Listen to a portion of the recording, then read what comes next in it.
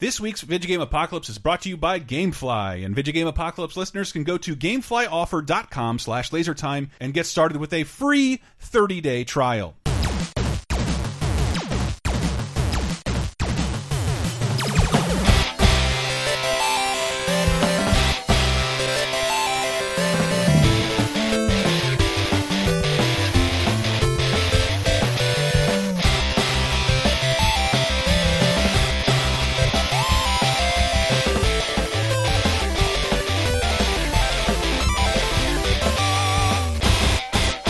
Hey everybody, and welcome to episode 257 of Vidjagame Apocalypse. I'm your host, still not out in the U.S., Michael Raparez. Who else is here with me? Disgraced podcaster Chris Antista. And special guest. Ridiculously overpriced import Matthew Allen. And even more special guest. Filthy Gaijin Heidi Kemps.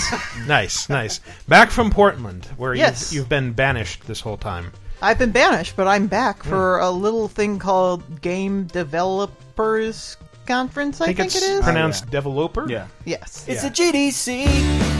Yeah, it is that. GDC. Thank you for that Austin Powers reference. I got it. So, big week this week, especially for the show.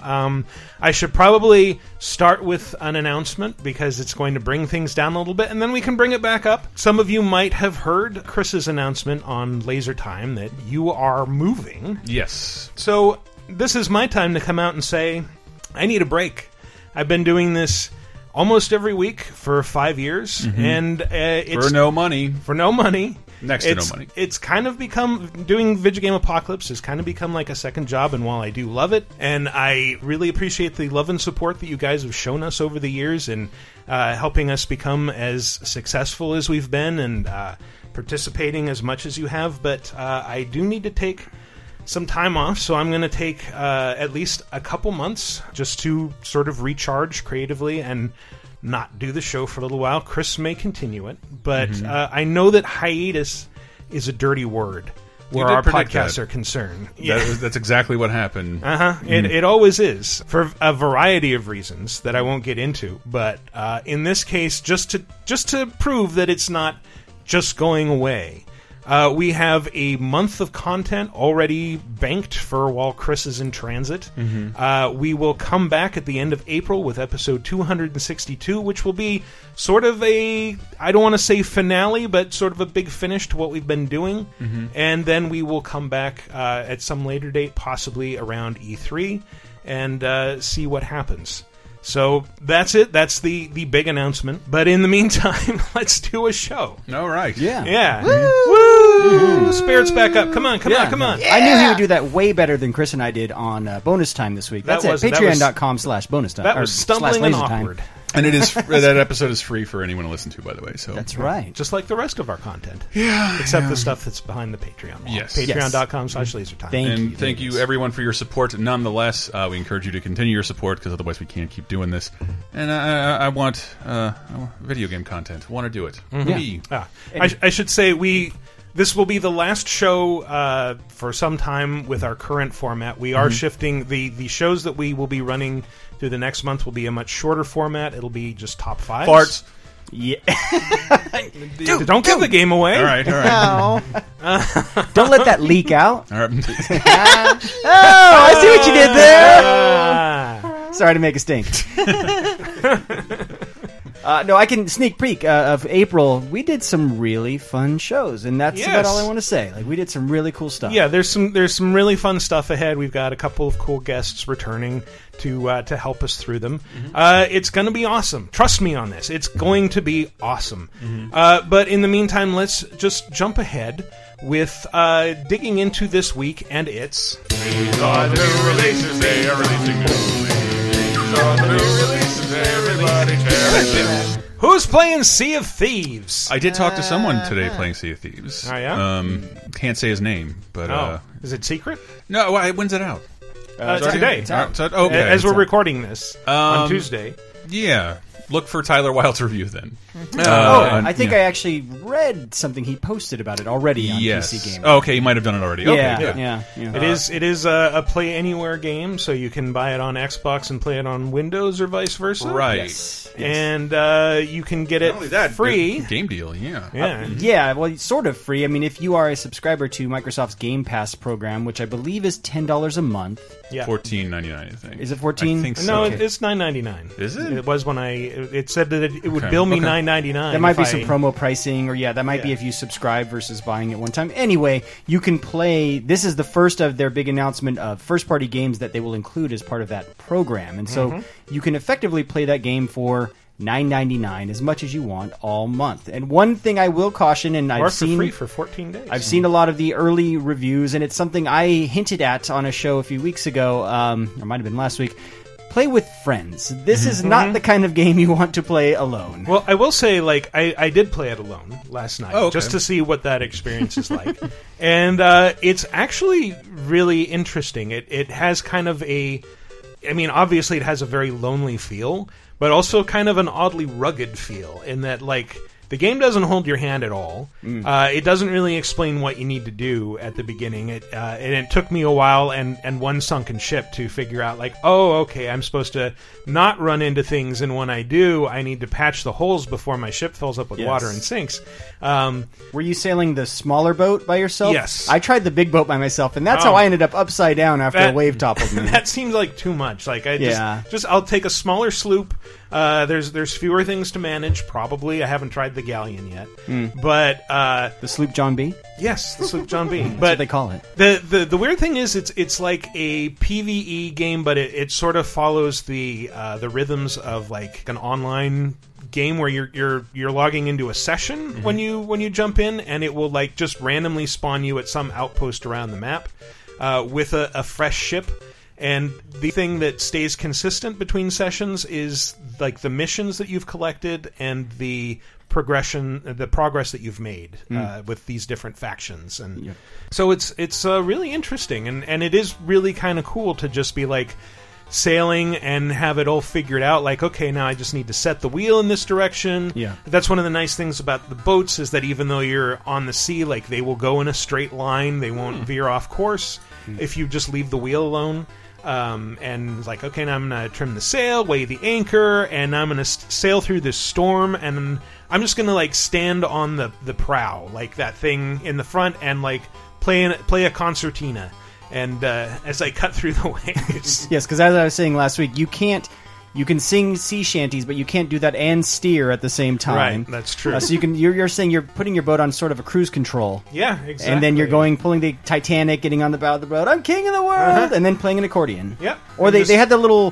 What do you call that? The thing you I you don't crank know, but that makes noises. It's awesome. Typically, a man has a dancing monkey next to him. A hurdy-gurdy or something? A calliope?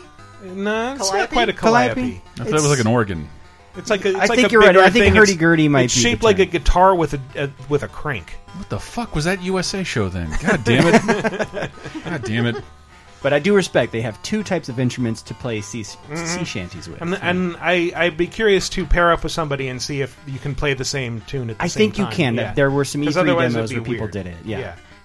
You can also eat bananas, just the whole thing, shove it in your face, and then you get a crunch achievement. Speaking of bananas, did you see the promo for the game featuring Sean Astin? No. So it's like a long-form commercial Microsoft created where he is sort of a tour guide of a pirate museum. And of course, it closes exactly how you imagine it to close. He comes into a room, One-Eyed Willie, sitting there at a table. And they can't say One-Eyed Willie, but it's clearly One-Eyed Willie. And it's, that warmed my heart. You do find, I was kind of expecting to, hunt other players or something, but the whole time I was playing, there was nobody else on the server. So I guess it's just you sail alone, you're just in a single session. And you can matchmake, and I told that story. I went in and did the matchmaking, and it put me with a person who immediately sent me a message to leave. And so, of course, I immediately trolled them and just swam away from the boat. And he's like, "No, leave the session, leave the session." I'm like, "No, I wanted to be in here and play with someone." So, but that is my overall feeling, though. Unless you're with a group of friends, this game can feel very empty, or it currently does. Maybe it's still slowly filling up. I mean, and it really is just about taking on these quests that are go here, do this thing, dig up this treasure, fight these skeletons. deliver this item, whatever. But it is like I took on a bunch of different missions at once, and there is kind of a weird sense of accomplishment in like doing this stuff and like watching the hold of my ship fill up and just like, I'm just gonna drop this chest here, drop these bounty skulls over here, and now I've got all this stuff, and when I get to shore I'm gonna have to make multiple trips carrying it all out to the various people who will pay me for it. I'm mad excited because people don't seem to hate it, which means we have one good rare game for the first time in 10 years, people. And Tyler said there are no good rare games. he really stop Whoa. it. He never played Hot Snake. take. Spoken by someone who's never played Snake, Rattle, and Roll.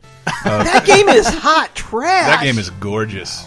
So Gorgeous. in other words, you could say This was a triumph. Yeah, Yes. it's on the board. And yes, and Tyler said he can foresee some people complaining there might not be enough launch content in it, but like he said, it was a fucking blast. If, It's a sure live it'll game. fill out. It Yeah. is meant to grow over time, and you can Yeah. tell they're going to add content. I think it's pretty cool that for the first, we think it's a good Rare game. They had to pretty much redefine what it is Rare does, you know, and it still has that Rare charm. It has the Rare sense of humor, the quirky art style. So all of that part of Rare is there if you like bad that British stuff. jokes. Oh, yeah. It's just not a platformer where you're collecting musical notes and 1,000 bananas. Or RC Pro-Am where you're although RC Pro. if you're like, well, I like the idea of pirate games, but I want to play by myself. Are you talking about the bit of counter programming this week? Possibly. I want to play by myself in a ship that I control entirely, and I want to chase around collectibles. I don't understand. Assassin's Creed Rogue Remastered Yes. is out what? from my employer, Ubisoft. Yes. Is that the 360 game that came out That alongside was Black Flag? alongside it launched Unity. alongside Unity, Unity, and sorry. very Yes. few people played it. Although many consider it to be the better game, the better Assassin's Creed game that year. The remember only hearing that. difference with it is this time you are entirely playing from the perspective of not an assassin.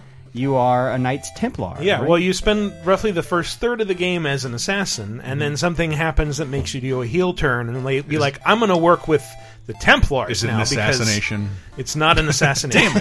It is. Well, it's not really a spoiler for a 3-year-old game. It is an earthquake.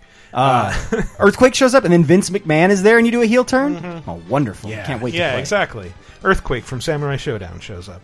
Nice. Yeah, I thought that would get your attention, Heidi. But it is still really fun. It is kind of one of the shorter Assassin's Creed games. Like, you could probably critical path it in like maybe 8 hours. Oh, maybe wow. 10. When you said shorter Assassin's Creed, I was thinking, what, 100 hours instead of 2? No. Okay. But yeah, but it's a really interesting story. It's a lot of fun, and it looks really good in 4K. They added a bunch of new effects. The textures look really smooth. If, however, you're thinking like, well, that sounds interesting, but instead of ships, I want to attack freakish giants as a customizable character, Yeah. Attack on Titan 2 is out this week. And Heidi, you reviewed it. Yes, I reviewed this over on Anime News Network, where I have a weekly column going nowadays. Now, had you played the last Attack on Titan game, Heidi? Yes, I didn't play as much of it. It's a Koei Tecmo Omega Force game. Omega Force, of course, being the folks who Dynasty Warriors. Yeah, they do the Right. Dynasty Yeah. Warriors games. So the game very much kind of has the same structure. Well, it had the same structure as the Dynasty Warriors games, Right. with the exception that instead of killing a bunch of people who are too wussy to fight back, you have to attempt to kill these things that are really, really Yeah. hard to kill. It's not waves of little enemies. It's fewer. They're still waves, but they're giants that you're fighting. Right? Yeah, and so they took some interesting approaches to the formula. Some worked, some didn't. Like, at some point you're playing as Eren, as the Titan, and it slows down and gets really kind of clunky, and that's gone for this version. Okay. In this version of the game, you play as a created character within the Attack on Titan universe, and you go through kind of the same story as the original, but now it has a Season 2 content as well. Ah, okay. Oh, yeah. And, And they- you're also like making friends with different characters yeah, from you the can anime. so, you can chill with the characters from the anime. yeah, but so total the old definition for fan service, and that like you can create a self-insertion and pretend I'm hanging out with my favorite characters. yeah, but you don't get to do anything cool is the problem. You're still just kind of watching the same Yeah. things from the anime, and you're Right. not really affecting the story. But that wasn't what really like, I honestly really liked this game, which surprised me. I was kind of expecting it to be middle of the road, but it turned out this game's pretty fun. Yeah, I remember playing the first, and it felt like a combination of a Dynasty Warriors with a Spider-Man game. Because you are swinging around from roof to roof. The game's motion is really, really fun. Like, in the Warriors games, you have to cover a lot of ground, and you usually do that by horseback or just kind of chopping your way through these enemy waves, and sometimes canvassing a large area can take a while, whereas in this, you've got your omnidirectional mobility gear that can send you through the air, you've got gas canisters to propel you, you can cover a lot more ground in a lot less time. Yeah. And that movement feels really, really good. Did they clean up? The first one had a bit of a problem where if you...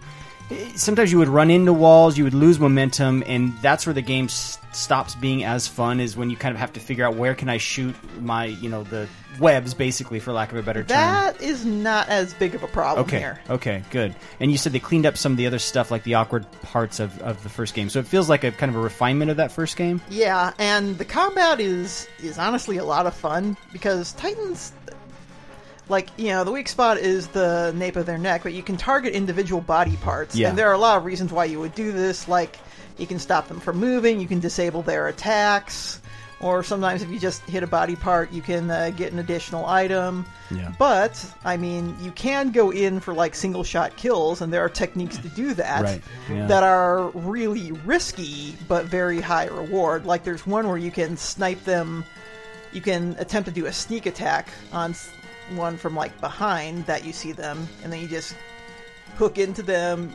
It shows a really cool camera angle if you flying right in and just killing that thing outright. But if they see you trying to do that, like, you immediately become their number one target, and that is some scary shit.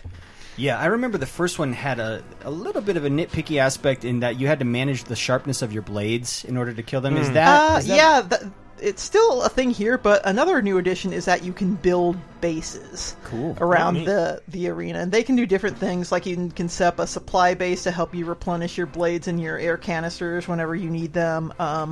You can build like an automated artillery base that will deal damage to Titans that are walking by it, or you can set up like a mining base to give you extra items after the fight. And you can even like capture Titans later on in the game and earn like additional techniques to defeat them. So you're like researching them, like with Shawnee and Bean? Or, yeah. Oh, nice. I always thought it was interesting that the blades in that universe are like box cutter blades, basically. Yeah. They're like these elongated razors that snap off. That break constantly. Mm-hmm. Yeah.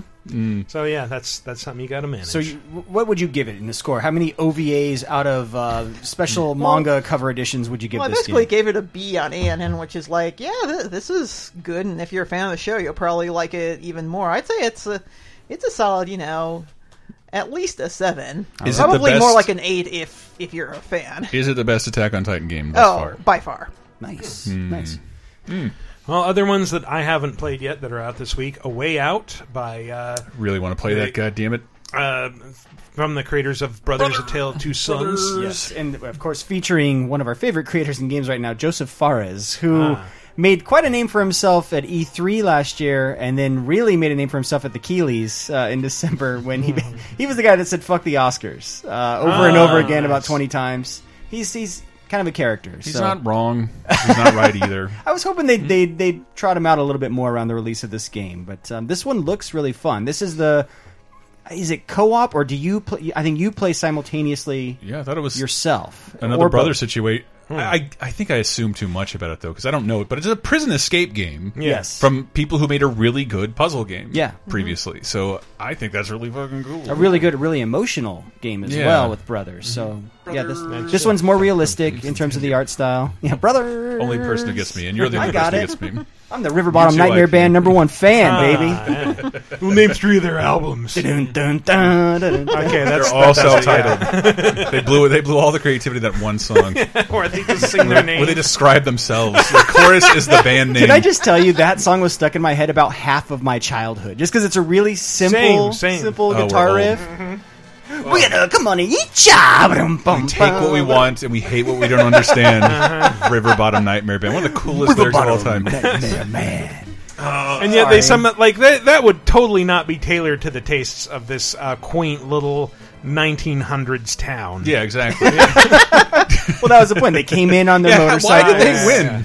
I don't know. Like, everybody's wearing a monocle. Like, why would they love this band? You're like, no, I want to give the award to the lame foxes that did the tumbling act. Well, they broke everything and blew out the speakers. It was like Devil went down to Georgia, but the Devil won. It was just It's a long overdue conversation. I'm glad we're having it now. Yeah. Well, I'm completely lost here. Emmett Otter. Let's talk some Emmett Otter and March. Emmett Otter's Drug Band Christmas, and we're horrible people. Detective Pikachu is out on 3DS. Yes. Oh, wow. Voiced by Ryan Reynolds, I or think is that was that for just the a movie. movie? Yeah. Okay, yeah. I don't know who voices the one in the game. But I know it's not Danny DeVito, apparently, because this he doesn't is- know what a Pokemon is. So this is an adventure game, right? It's a story-based Yes. adventure game, and it is accompanied by an amiibo that apparently can unlock hints in the game. I was It is reading. also like about 4 times the size of your standard amiibo. It's a giant amiibo. Yes. Okay, because I was going to ask, did I ask this on the show? I've been getting too drunk lately. It's roughly slightly larger than a Star Wars. I was going to say it's twice the size of Danny DeVito. If it's 4 times the size of an I meant amiibo. did I ask, is the amiibo thing over?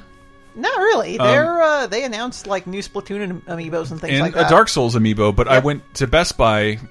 I go to Best Buy. They're like, ride my bike, go to Best Buy. That section is empty, and in GameSpot, the 2-story one, the main one in the city, there is no amiibos. Really? Period. So, like, I have been to 2 big they retailers. might be and seen- clearancing out like some of Yeah, the I old think ones so. that didn't sell, like the the Animal Crossing ones. I think that the ones that sell out immediately. Right. Yep. And then that's why, like, every time I go into Target, it is just Waluigi's and Animal Crossing Amiibo Party Poor figurines Daisy. that like are marked down to nothing because nobody wants See, them. I always sort of thought Nintendo would do it like in waves and make them limited edition. They did.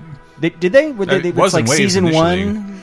It was Wave 1 through, Okay. like, 7 or something Okay. like that. And that didn't go very well. But knowing Nintendo with hardware, like they're traditionally very conservative. They don't like things to lay around in a warehouse, and so they should have all been in pretty much short supply. So here's the secret: go to Japan. You can buy any amiibo you want. They are all in stock. Including Monster Hunter amiibos. Good thing there are people on Amazon who'll do that for me. Why do you hate America? Japan? Because America doesn't have any amiibos in stock.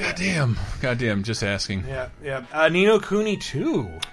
Out on PS4 and PC. Did we ever get... I have not played this. Is Ghibli involved with this or fucking not? Ghibli, I think some ex-Ghibli people are involved with it. I don't think Ghibli themselves are, because Hayao Miyazaki came out of retirement because he wants to make something that's surprise. better than Your Name. He's not going to let your He's going to name... make Call Me By Your Name. It's confusing, Like the but Miyazaki seriously, version. that movie, I really liked Your Name. Yes. I really did. The movie's great. I really did. I'm recommending it here. And I played a new release this week. Oh, sorry. Ni no Kuni 2 getting really good reviews Is so it? far. As I've been reading that it improves on the original in every conceivable way. I wanted to play it so bad, but the demo fucking lost me. Really? Yeah, I thought the demo was awful, and I think someone's like who would play the demo in the full game, like, yeah, that's not really a good way to get you into this battle system. Yeah, I know friend of the show, Kat Bailey, wrote a review over on usgamer.net if you want to Us go check Gamer. that out. Us Gamer. Yeah, yes. she seems to be one of the lower reviews for that game. And me, I've made my feelings on Level 5 known. I don't really like their stuff. It's fine. The graphics are good. The games are kind of tailor-made to have, To be Professor commercial Layton. whimsy, yes. And I don't know, they do nothing for me. I can appreciate that they are functional, solid products, but I have no interest in them. Who hurt you? Yeah. you see some at level 5. Yeah, level 5 must have been a water level. Eh? It's those collectible bugs in Rogue Galaxy, isn't it? But Ni no Kuni 2 is sitting at an 86 on Metacritic, Damn, which is all right. much better than Pacific Rim Uprising, which has a 42. Excuse me. There's a game based on Pacific Rim? No, just the Uprising? movie. Oh, okay. It's apparently not good. And Why isn't there a Pacific Rim game? Oh, it's funny you say why, because that relates to our final new release of the year we What? found, our new release this week. Ty the Tasmanian Tiger 3, Night of the Quincan? Is this a new Tie the It's Tiger? no, It's on a PC. re-release. Okay. It's like Drake of the 99 Dragons. We were just talking about this. Yeah, We're a new Bubsy. Donald Trump's president. Everything shitty can happen now. I feel like there was a new Ty the Tasmanian Tiger there like was a couple too. years ago. It was like a side scroller. Right? Yeah. Yeah. the only game developed by supermarkets. Yeah. But again, no idea why they released it this week on PC, but I was glad to put it on the list. Because someone's going to buy it. Sure. Somebody is. The yes. big new release that I played, the big-ish new, PlayerUnknown's Battlegrounds on iPhone and Android. Oh, yeah. Yeah, we have that in the news. But yeah, that and Fortnite also has the mobile version, which you have to get a friend code for. Okay, but PUBG is anyone can download it and it's free. It's kind of bizarre. It's just that it's Microsoft nailed it as its big exclusive, and everybody in the Laser Time Facebook community pointed this out. Why does this game run better on my iPhone 6s than the Xbox One X? Because it does. Yeah. Well, it's not the same dev, right? I think it's Tencent. It is. Yes, mobile and version. Tencent, I think, has already made several games that are like PUBG. Right. In China, yeah. Right, and a it's couple. not everything. Everything isn't exactly the same about it, and I can't imagine playing that much of it unless you're just addicted to PUBG and you don't have your Xbox around. Granted, I work from home, but it's surprising that it actually works. Now, does it have crossplay with consoles? I don't know. Because Did you Fortnite see the Fortnite? does. Did you see the Are clip you of kidding? Fortnite, Yes. the crossplay? Yes. So there's a clip of someone saying, "Yeah, this is me playing against a mobile player," and he's just slowly walking, kind of circle strafing them, and they cannot get a beat on him. They Right. keep shooting and just absolutely missing him. Because it works, and I got 2 kills my first play, and it's just like, but you still have to like wander around and like, where the fuck is the gun option on the screen? Oh, my Right. finger's over it trying to control the game. It is not optimal. Is it a thumb? Is it one of those? The thumb is the control stick controls where you kind of just slide your thumb around the screen. Virtual phone. Yes, but Ah, also yeah, that- for for like the left analog stick or whatever, you move the screen itself. Like you just so you're covering up a lot of. I just can't imagine playing a ton of this, but for what it is, in that it's free, it is astonishing that it captures what PUBG is. I thought I saw that people are speculating that like most of these are bots. Could be. Most of these are bots. That's why people. I feel like I should have been killed numerous times. You shouldn't see someone's face to face in PUBG for more than a couple seconds if they have a weapon. And it was a long. I lasted a long time. But I think that's trying to the find mobile it. controls. Like that's It might that's what be. causes it. I don't know. Let's be honest. These mobile versions of these games really aren't meant for North America. These are meant for China. Like it's nice that we have them, but they're hoping to make the money off of It these would games still in be China. nuts Now, if there's. can you play it with an MFI controller? Because that would make all the difference. That's what I'm really curious about. Yeah. Because like What's an MFI? Motherfucking insane controller. made for iPhone. I'll have to accept that answer because I don't know what it is. I don't know what it is. But yeah, with a controller, I'd be kind of astonished to see what it could do because it does a surprising. Certain things are just like, yeah, if I'm walking over this item, I want it. Auto-equip shit for me. Thank you. It does that, and you can turn that toggle that option on and off with like the flick of a finger. So like there's certain things in here that are like, yeah, the game should use this optimate. If my feet touch it, it should be in my hands. It is an astounding approximation of the game, but by no means a acceptable substitute. I Sure. think. Yeah. I think it makes a lot of sense for Fortnite, to be honest, because Fortnite has a younger audience, and that is who's playing on phones a lot of the time. But that one, I'm anxious to see how they compare when it comes out of the beta, and they're both just free full releases. Let's see which one tops the charts. I could not get my head around Fortnite when I tried it because it's so much faster than PUBG. Well, I think we're going to talk about Fortnite a little bit in the Fortnite. news as well. Yeah. There's 2 more DLC releases if we want to touch on these. No. The first of which Michael might be able to speak to. So South Park: The Fractured But Whole, the From Dusk Till Casa Bonita DLC is out. That's exciting. Where's the pun? From But Dusk Till Dawn, I get. Casa Bonita is the seller here. Casa Bonita, the real, Yeah, it's the Mexican restaurant that Cartman loves. the apparently real Mexican restaurant. Really? Yes. Huh. Yeah, that means somebody at Ubisoft probably had to license it. Like there's some independently owned I Colorado. mean, it's a Mexican generic restaurant. enough name. It just means pretty No, house. it's Yeah. not. It's not. Somebody out there, I think, will prove me right. But like, remember, Cartman loved it because people would dive off the diving board. It's very specifically so a in real Colorado, restaurant. there's Oh, wow. a real Yeah. okay. Oh, damn. So that one we might not know too much about, but how about this? Guess who's coming to Tekken 7 this week, y'all? Not Julia Chen, because she's fucking dead. Okay. All right. How about Final Fantasy 15's Noctis? Yes. Everyone's favorite Final Fantasy character, Noctis. Yes. Yeah. I'm sorry, I'm just going to have to knock this. Oh. Oh, That was- God damn That was it. the worst dad pun I've ever made. Yeah, you I better still- you I'm better so knock it sorry. out. I still don't get it. Knock it That off. must be your granddad. So Noctis is the second guest character in Tekken after Geese Howard, and there's been some speculation. Harada's been teasing who else might be coming to the game. Well, I hate to correct you. Third guest character if you count Akuma. Oh, yeah, that's right. I'm thinking of additional DLC guest characters. Yeah.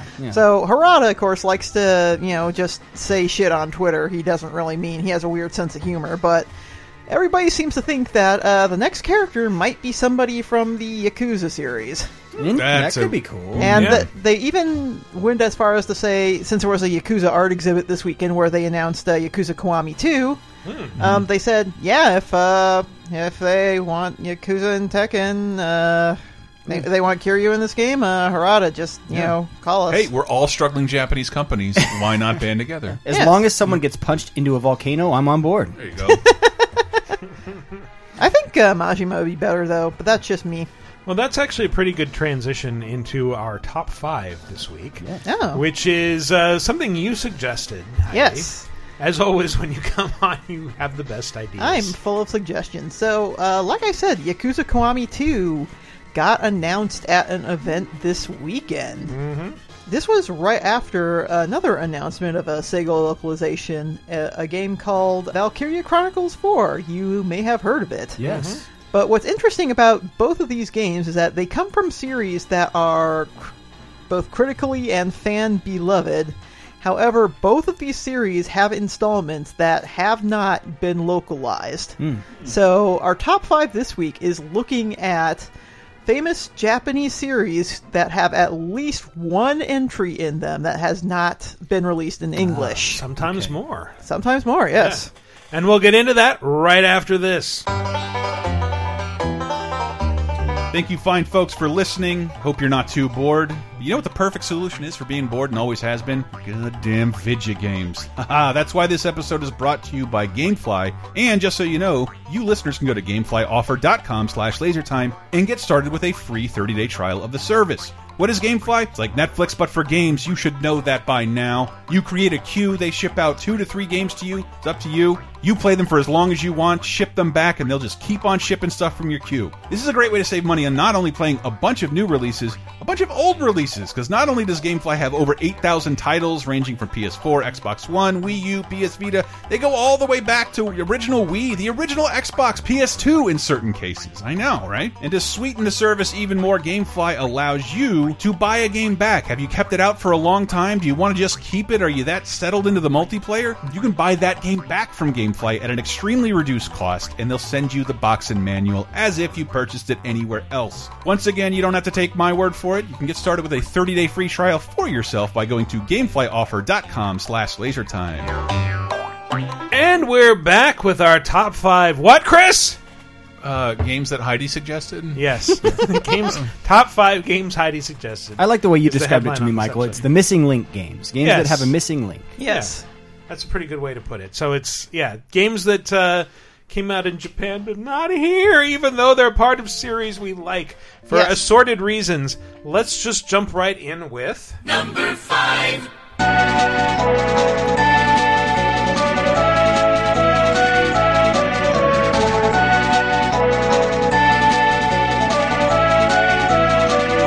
It's the theme song.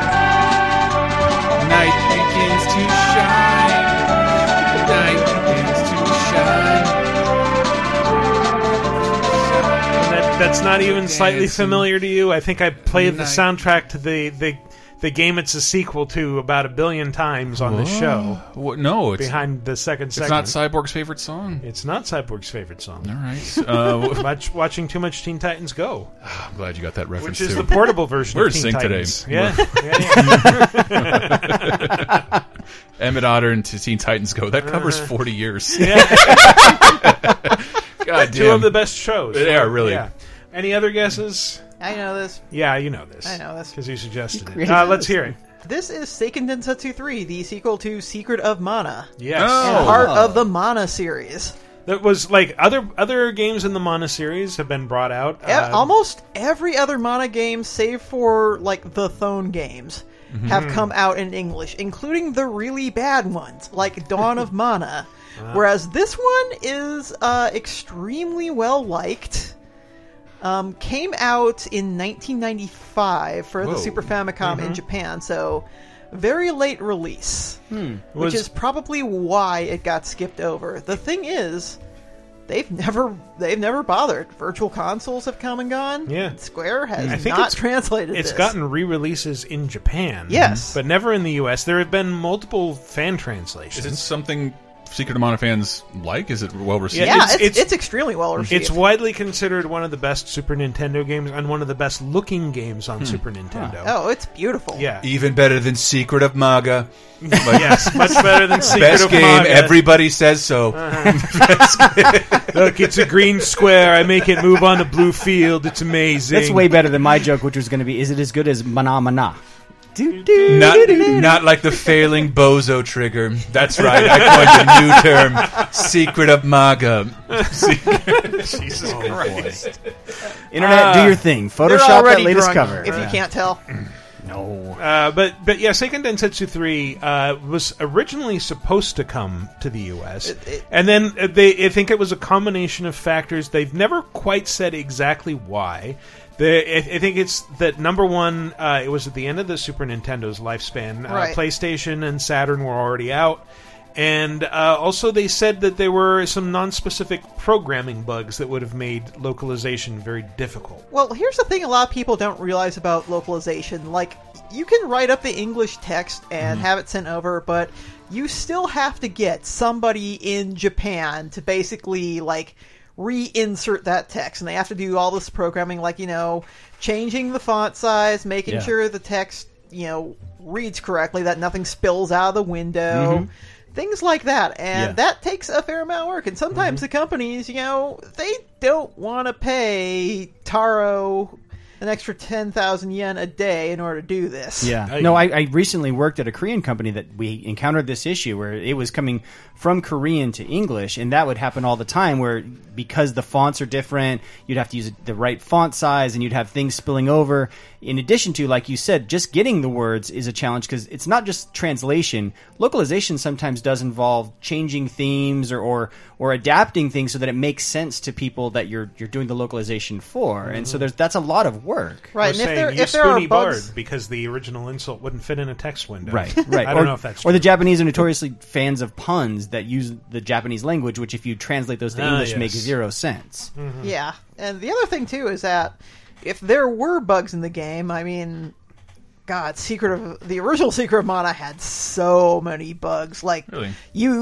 They consider the Japanese version of the game unspeedrunnable because it's so buggy. That's the secret. Yeah, the US version actually fixed most of the bugs, but and it's still really, really buggy. But yeah, there are definitely some bugs in Seiken Densetsu 3. I would not call them game killers, but there is, Nintendo of America might have had different certification standards, and if the game can't meet them, like, okay, then what's the point? And at that point, Square is probably already setting up something for Final Fantasy VII. They want to put all their efforts onto this next game they're doing. They don't want to waste more time with the Super Nintendo, even though they did release quite a few more Super Nintendo games in Japan, and Square's US branch worked on the localization for Mario RPG. That was basically their last thing before they kind of shut down into a skeleton crew.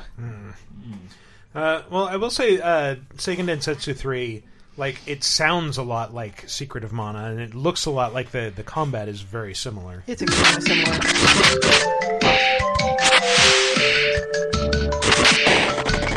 Also, the soundtrack is phenomenal. Oh, yeah. And it has one of my favorite characters from Secret of Mana returning. Sexy ninjutsu! Yeah, thirsty construction worker. That is Flammy the dragon who flies you around in fucking Mode 7. This is also like I've played it exactly once in like the late 90s on an emulator, and I remember like you can pick different characters to start as, right? Yes. Like you can experience different parts of or you can experience the storyline in different orders.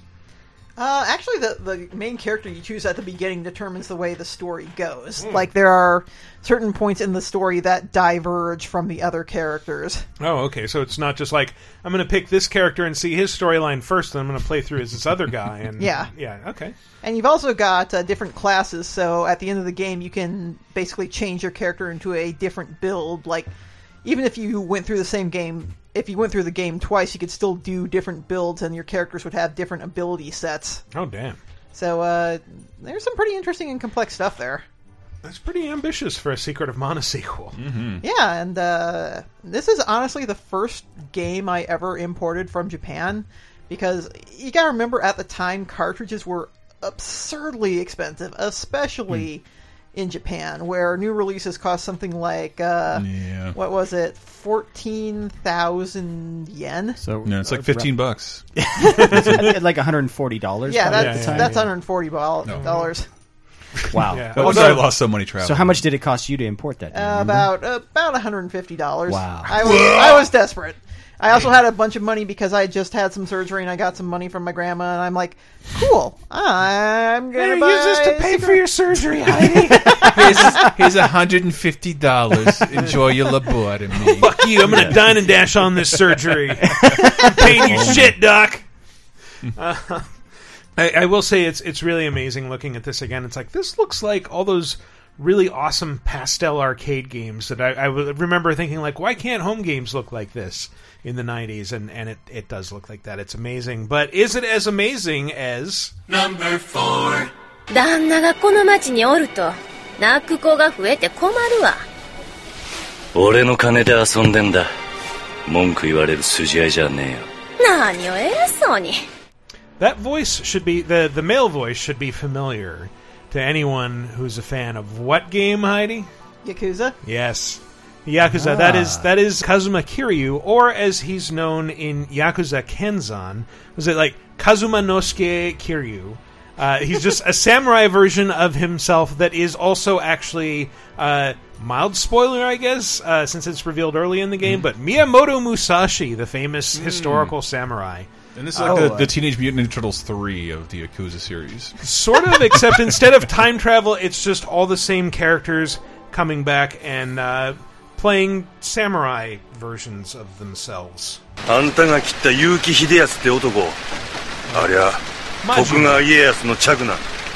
つまり、次の当主となるべき男や。そうだったか。He's even got that thick Osaka Ben Majima's spouting out. And then later in the game he gets an eye patch, so Yep.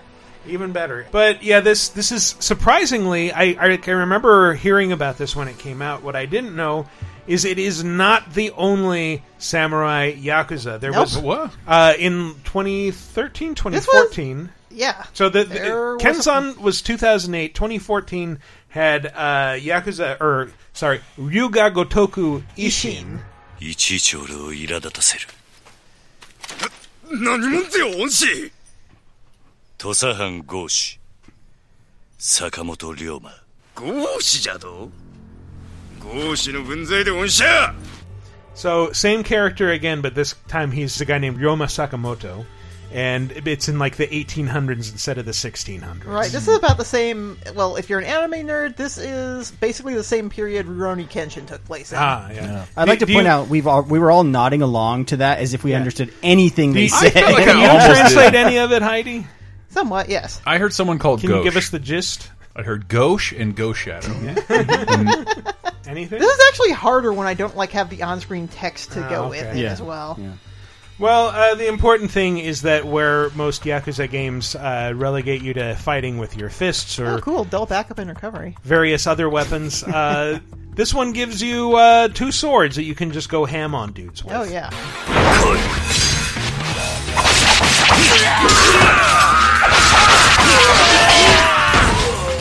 I would never kill anyone. Stab, stab, stab, stab. Can you sing samurai karaoke? That's what I really want to know. Oh, yeah. Like, have you played these at all, Heidi? Like, what are the side activities like? I actually have not gotten to play these because I was holding out hope that there would be a localization. The thing the Yakuza games are great, and I do have some Japanese knowledge, but I don't feel totally comfortable going into something quite as serious as this.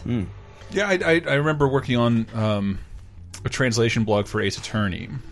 Janet, I forget her name, but that part of that game in Japan, they assume everyone knows the difference between a Ronin, a samurai, and it just shorthand in Japan. You don't? And it's like, no, absolutely not. And it's like, but it's like everyone in Japan just fucking knows that, and it's like part of their culture. So like to make something into samurais is exciting, whereas here we need a little explanation of why we're going back in time to a culture that we don't know. And at the time, this was not the only Yakuza not released in the United States.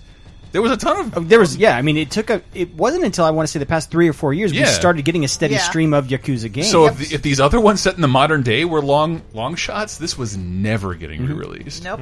I was shocked when I was at E3 last year in Sega's booth. Part of it was kind of a Yakuza cityscape. I was like, well, it was very shocking to see Sega go, oh yeah, no, we actually do make these games, and they're over here, and we're bringing them to North America. Although I'm just going to go ahead and imagine, hey, we shipped the Japan sets over here from Tokyo Game Show. These were already made. I Probably. do like that Yuga Gotoku Kenzan. It puts you as basically like a jack of all trades dude working in another red light district in the 1600s called Gion. Whereas I think the other one Ishin takes place in Kyoto and has you joining the Shinsengumi, which are like the secret police. Yeah. So like that one's like super serious. The first one's a little more lighthearted, although it deals like the opening is just like a bunch of girls being brought into the red light district to be sold. Nice.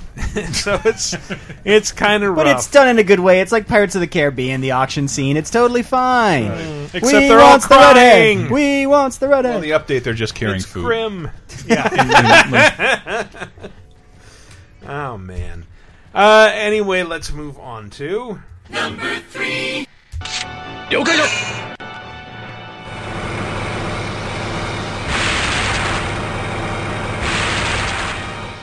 The hint there is that's a tank rolling around. This is Valkyria Chronicles 3. Oh, okay. Which I when I heard that Valkyria Chronicles 4 had been announced, like I didn't even realize that Valkyria Chronicles 3 was a thing. I thought it was that spin-off that came out last year. Yeah, that Valkyria Asia Revolution, which is aggressively mediocre. Well, that's a great name. That's a horrifying name. By the way, when I was pulling the new releases this week, Valkyria Chronicles 4 was on there, and I got excited.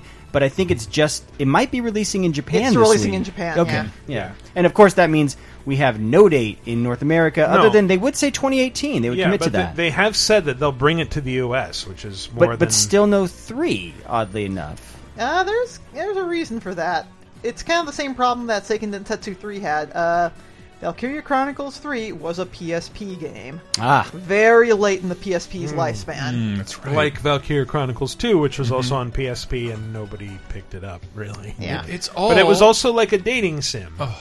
It's just the PSP Yeah, in general. they persona'd the hell out of Valkyria Chronicles 2. So you can't bring it to PSN, though, because it was a PSP game? I mean, I feel like people want to buy this. You could, but, I mean, at the time, Sony wanted to focus on the Vita, and it just really didn't make a whole lot of sense financially. Much like the Vita. Yeah, true. And Valkyria Chronicles. Sadly. Well, remember, too, that Final Fantasy Type 0 released kind of around the same time in Japan as Valkyria Chronicles 3, and that also did not get an English release until the remaster on Xbox One and PS4, by which point nobody gave a shit. Right. Which is sad, because those games are awesome. Yeah, there's that... not brief. It was a long Final Fantasy period where people tended not to give a shit at all. I think 15, hopefully, has rekindled some interest in the franchise. Hopefully, yeah, I'm kind of surprised this is a PSP game because what I saw last night looked a lot better than I remember PSP games. Well, really. Yeah, late PSP game. They knew what they were doing by this point. It's from what I've been told, I have not played it myself, but everyone tells me this game's story is fantastic. Yeah, well, it's far sight better than the second game. It follows like a different commando unit that at some point runs into the main characters in the first game. Yes. ギュンタ少尉の部隊は統率が取れていて行動が早い。見事だった。いい仲間に恵まれたと思う。なんだか自分が褒められるより嬉しいな。仲間? I think that's something about we couldn't have survived without Lieutenant Gunter's division coming in and helping us. And then Welkin Gunter is like, "Oh, I just have so many great friends to back me up. The power of friendship." And retweet if you can hear the subtitles, everyone. But still, it does feel like a return to the first game, in that like all your enemies are heavily armored stormtroopers, and all your people are lightly armored, cool anime people who can shoot the enemies 5 times in the head. And still take return fire after. Yeah. You really got to nail that 5th shot. That's what takes him down. But yeah, very, very XCOM-y for those of you who like that. And if you do like XCOM and you haven't played Valkyria Chronicles, what the fuck? It's on everything. Get Valkyria Chronicles. It's on Steam sale like all the time. All right. Go buy it. Yeah. And then buy Valkyria Chronicles 4, because the more you buy Valkyria, words are hard. Yeah, I'm completely fucking wasted right now. I really am. Heidi doesn't drink. Just too much water. That's the joke. But yeah, if Valkyria Chronicles 4 sells well, and I hope it does, because Azure Revolution sure didn't. Oh boy, that game's a mess. If the more it sells, the better chance we have of getting like a remaster or otherwise a re-release of 3. Yeah, I think that's a common theme on a lot of games that are on this list, but then there are some that no matter how much interest is expressed and how much fans say, no, we will buy this if you bring this over, these companies just sort of refuse to bring them over. Like you said, some of it is difficulty. It was on a platform that might be hard to port over. Right. But yeah, there are definitely games on this list that you scratch your head like, why isn't this here? Because you hear fans over here talk about them all the time. And that is an excellent segue to number 2.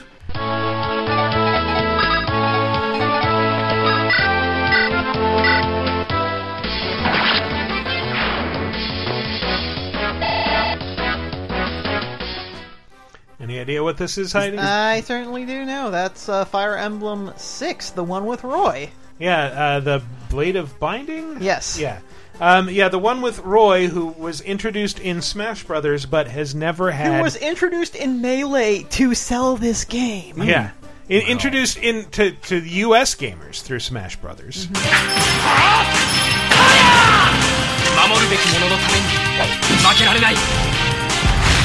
And which yet... Smash? Which Smash? In Wii? Melee. Melee, yes. And wait, he was not in FATS? He was not in Fire Emblem FATS? He might have been like a character that you can recruit like through a card or something. I know he wasn't Awakened. Seats taken. I think he was in the mobile game, the Fire Emblem. Yeah, he's definitely in the mobile game. But, everybody's in the mobile game. But Blade of Binding, or what is it? The Binding Blade was his starring role, like his first starring role, and I think it's been remade. It was remade on DS and never came out. No, the DS remake is actually Fire Emblem 3, the second game with Marth. That's right. That's right. And that has actually been that's a confusing there are thing two DS Fire Emblems. The first DS remake is one of the games with Marth, and the second DS remake, which never came out in English, also features Marth. It's just Marth's second story. Right. But so the first game came out on the Famicom, that's the NES in Japan, and was remade for Super Nintendo as the third game, Mystery of the Emblem, although that was like... Mystery of the Emblem has a ton of additional content, though. So that remade not only the first game, but also it added a Book 2 that added a ton of content. So the DS games are basically Book 1 and 2. Yeah. We only got Book 1. Yeah, the DS remake of Book 1, and then there was a second remake of Book 2, which was like the only latter-day one not released in the US, like after the DS era started. But yeah, we've been getting Fire Emblem games pretty consistently for GameCube, GBA, DS, and that's like the lone holdout that never came out. Well, there are some other ones too. Fire Emblem 4 is supposedly really good. This is one of the few Fire Emblems I haven't played, much to my shame. Not true because fan. I hear it's really, really good. But it's where the mechanic of you match characters up and they evenally produce children who take over later on in the game. Character husbandry Yes. in the game, basically. That was one of my favorite things about Awakening. And, Yes. when I told my wife about it, she's like, "No, you're a girl. You're an anime girl. What the fuck?" I think Michael had several awakenings playing Awakening. No. A little priapism. And then there was Fire Emblem 5, which had absolutely no fucking chance because it was a 2000 release on the Super Famicom.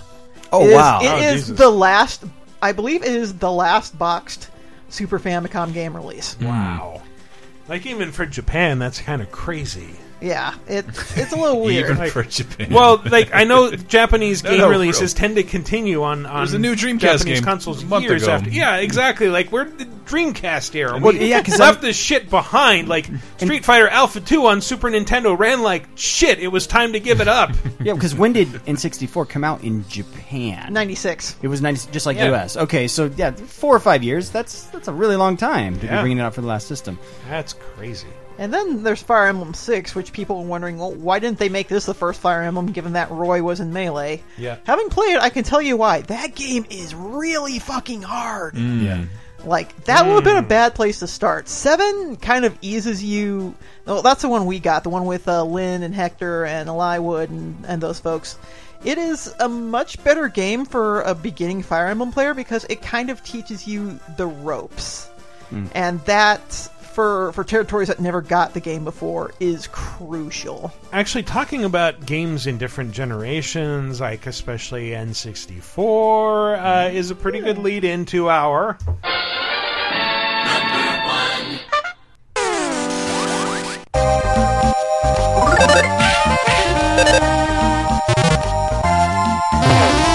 This is like the most mellow music I've ever heard. Is this Mother 3? This is Mother 3! I mean, but this is coming, right? Is it? Nobody's ever said Nobody it is. knows. I mean- We've heard rumors all the time that it's coming, it's coming. I'd say it will probably come eventually, but who knows? Like, But Nintendo actually put out Earthbound Beginnings. Yes. So if that can happen, which is much less playable than this. version. Beginnings was a Zero. dress rehearsal for Earthbound, pretty Yeah. much. It was like kind of more of a prototype. That it was a full game. Don't get me wrong, And they but do it when we're listening to fans, and we also don't have anything for fans for a while. And Well, remember, speaking we're in a of- year where they launched a Zelda. They launched Zelda and Mario in the same year. Yeah. Those have never come out in the same year, let alone the first year of the console. speaking of fans, an entire fan translation Yeah. exists of Mother 3. Mother 3. yeah. It's ready to be. Well, I mean, if Nintendo trusts that translation, No, that will never ever happen. right, Never, right, never yeah. ever happen. Because if they commission one fan translation, it'll encourage all fan translations, and Yeah, then they'll of have to course. pay every fan forever. But and there's again- some Japanese pride thing. Even though we have never gotten this game, we've gotten the main character because of Smash Brothers. Yeah.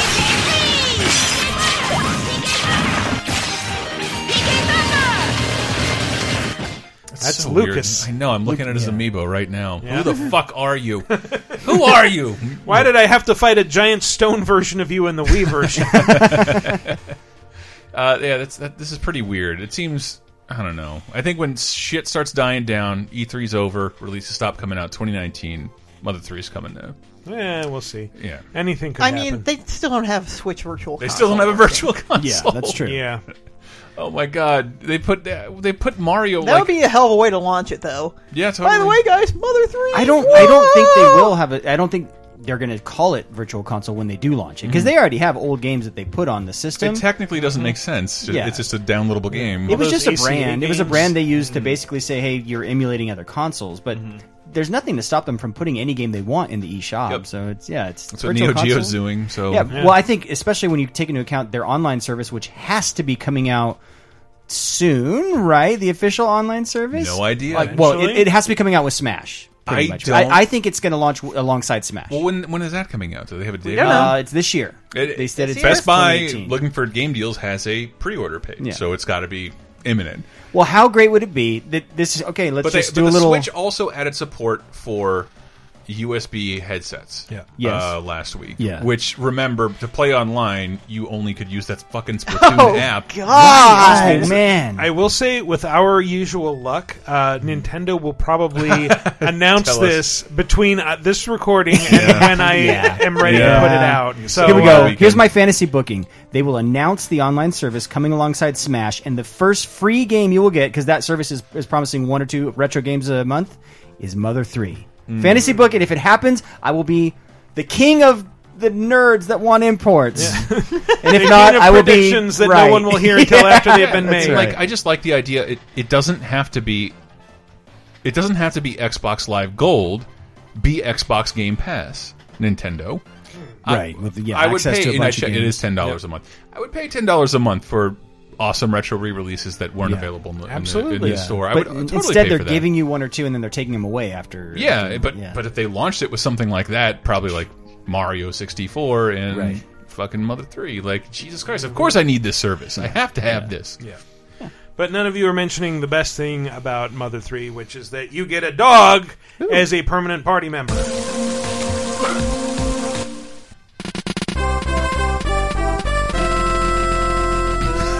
So you play the trumpet and then bend notes? Yeah. I feel like I sort of did play Mother 3. I played Undertale. And Undertale was the spiritual successor. Yeah, like you look at Mother 3 and it's like, there's clearly a lot of similarities between this and Undertale.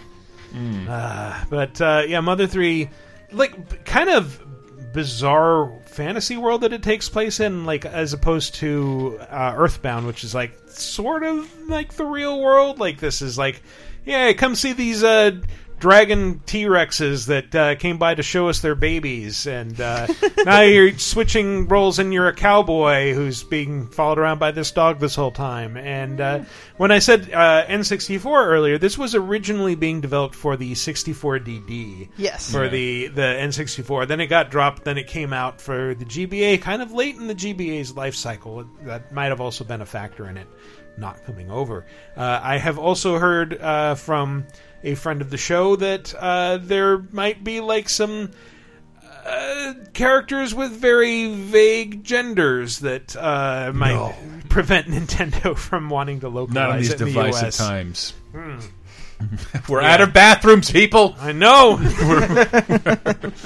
We need to build more. I need to learn how to build bathrooms in Minecraft. That's never been a problem localizing something. I don't think. That's bathrooms either. Yeah. I mean, come on, they're just toilets. Yeah, even though the ones, I don't want to take a shit in that little metal vagina Japan thinks I should sit, like, squat over. That's awful. Have some more caviar. Right. Oh, God. It was the perfect time to interrupt me. The joke was going nowhere, and no one liked it. But that's what their toilets look like. They look like an upside down taco. You're talking about the squat toilets? Yeah, dude, that shit's gross. I thought you meant like the super advanced supposedly B-Day toilets that is a healthier position to do your poop in. Oh, like what the Squatty Potty advertises? Yeah. I'm just worried about the rim of my asshole touching the side of that, because people pee all over it. I should be. My asshole's huge. Well, you don't touch your asshole to it. You just... I don't mean to, but it hover. Looks more like a baboon's butt.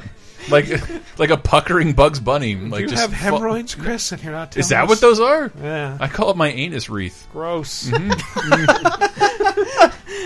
Well, that's probably as good a place as any to stop talking about Mother 3. Mammy. Anyway, that's been our top 5. We're going to take a little break. When we come back, we'll talk about some news, some community responses, some other stuff, so stay tuned.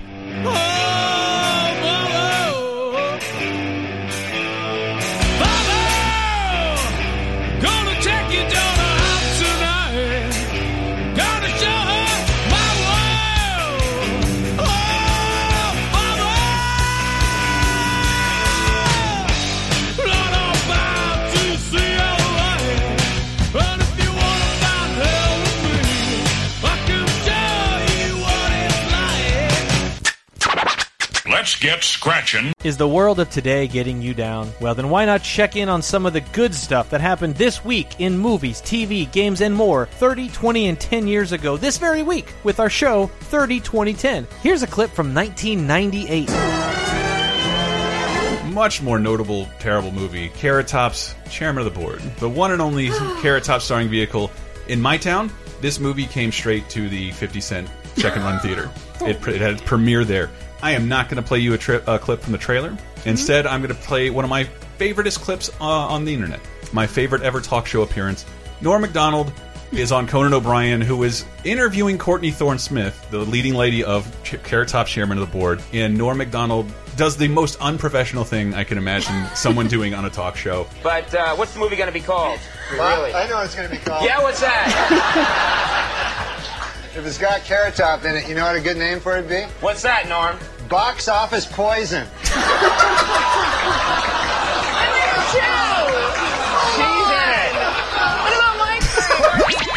Jump into the past with 30-2010 every Thursday on LaserTimePodcast.com or iTunes, Spotify, Stitcher, or wherever you get your podcasts. 5, 4, 3, 2, 1. And welcome back to our third segment. Everybody, wake the fuck up. We still got another thing to do. I'm awake. Beginning with...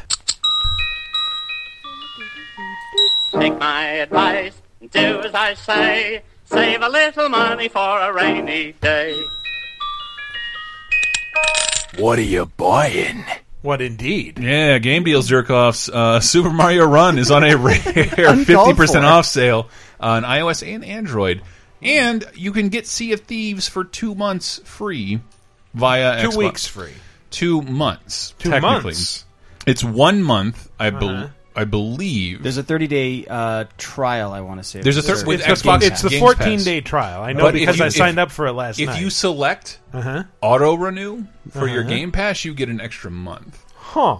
And it's strange. It's a brand new game, and with Xbox Live Game Pass, is that what it's called? I think it's just Xbox Game Pass. Yeah. It works for PC. You need Xbox Live Gold to use it on your Xbox, but you don't for PC. So we don't get paid, by the way, by Game Pass. I know this sounds like a commercial. It's actually a really good deal. I went on there and I played through DMC just using the service. What's great about it, it's not streaming games like PlayStation Now. They're full game downloads. It just gives you the rights to those games.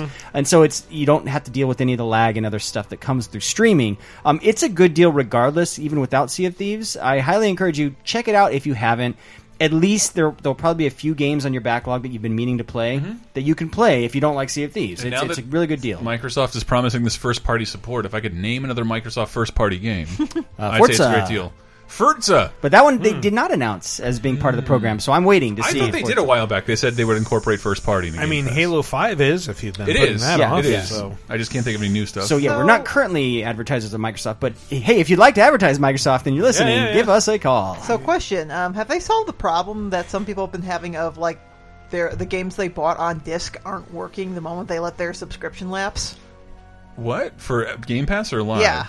Oh, is that a rights issue where it grants your... there are a couple people who are reporting problems with that with games like Halo 5. I would imagine if you uninstall the online version then reinstall the disc, that would probably take care of that. That hasn't been working for some folks. Huh. Okay. Well, I don't know what to do then. So, be beware, careful about streaming the games you already own. Good yeah, it's a shitty week for game deals, people. I'm not going to lie. But a site called Fanatical that I've never heard of has some really great deals on PC games, and you get an additional 10% off with the code SPRING10. Mortal Kombat XL, $6. Middle Earth: Shadow of Mordor, $3.50. Wow. Nice. LA Noire Complete, $8, and one of my favorite games of last year, Overcooked, for $4.89. Walmart has South Park: The Fractured Butthole for $19.90. Ooh, nice. The best year, by the way. And you can get Nier Automata this week on PlayStation in the PlayStation Store for $30. You can get Nier Tomato for $30. Automato. And also, it's your last chance. Best Buy Gamers Club Unlocked, whatever the fuck that thing is. I'm not a member. You need them. Members are running out of time to get Far Cry 5 for 20% off with the GCU and an additional $10 gift card, making the game insanely cheap for a new release if you're getting it anyway. I will say, if there's still a Toys R Us standing in your area, it's a great place to get copper wire for free. Just go rip it out of the walls. They have to let you take it. It's the law. It is. Please don't do that, by the way. Yeah, don't do that. No. Do it. Spray paint laser time rules. We need the publicity. Times are tough right Please now. don't jizz in the Yu-Gi-Oh cards. No, That was a real problem when there were all those abandoned homes with the housing crisis. People were going to those homes and just stripping out the copper wire because copper is super rare now. So. I don't know why I'm only watching Flint Town on Netflix, but that's a problem right now. Like today in Detroit. Yes, in a humble bundle this week, 11 games, some of which aren't even announced yet, but you can get Tropico 5, any single variation of that, N++, Orwell, Rusty Lake's Roots, and more to come for like $5. Pretty neat. That's Game Deals. Game deal. Take my advice, do as I say. Save a little money for a rainy day. Thank you! You're welcome! Just so you know, Heidi was not going through Lamaze there. She was blowing into my MST3K Kickstarter keychain. I didn't know the mic was picking that up. Oh yeah. It picks up everything. I had a little ASMR going in my ear right there. Nice. Oh, yeah. Is there any more beer? No. But there is plenty of...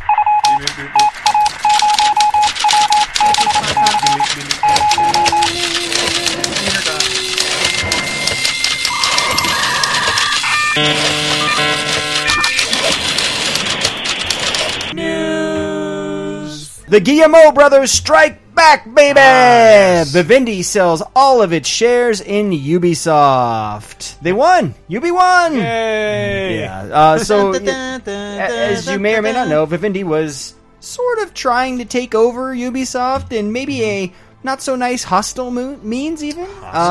And it was announced this week that they sold off all of their shares. Not only did they sell them off, they cannot buy any shares for another 5 years. Most of the shares were bought back by the Guillemot brothers as kind of a conglomerate. And an interesting tidbit thrown in here, Tencent now owns a 5% share in a deal that's going to help Ubisoft kind of expand development in China. And here's a quote from Yves himself. Finally, the new strategic partnership agreement that's my Yves, we signed will enable Ubisoft to accelerate its development in China in the coming years and fully leverage a market with great potential. So, congratulations to all of my Ubisoft friends, including the shill sitting to my left, Yay. Michael, and myself, who used to work at Ubisoft. Yeah, it looks like things are good for now. The Tencent thing, like Ubisoft has already entered into a partnership with Tencent, and if you don't know Tencent, like... This is one of the biggest entertainment conglomerates on the face of the planet. Like, Kong Skull Island had a Tencent logo right at the beginning. Like, they produced that movie. PUBG phone game is them. Yes. And They basically own mobile gaming in China. Don't they own Riot? They Are they the own ones that own gaming? Riot? They're involved live with Riot. gaming. They're kind of leading the charge. They kind of just own gaming in China. Period. Yeah. China.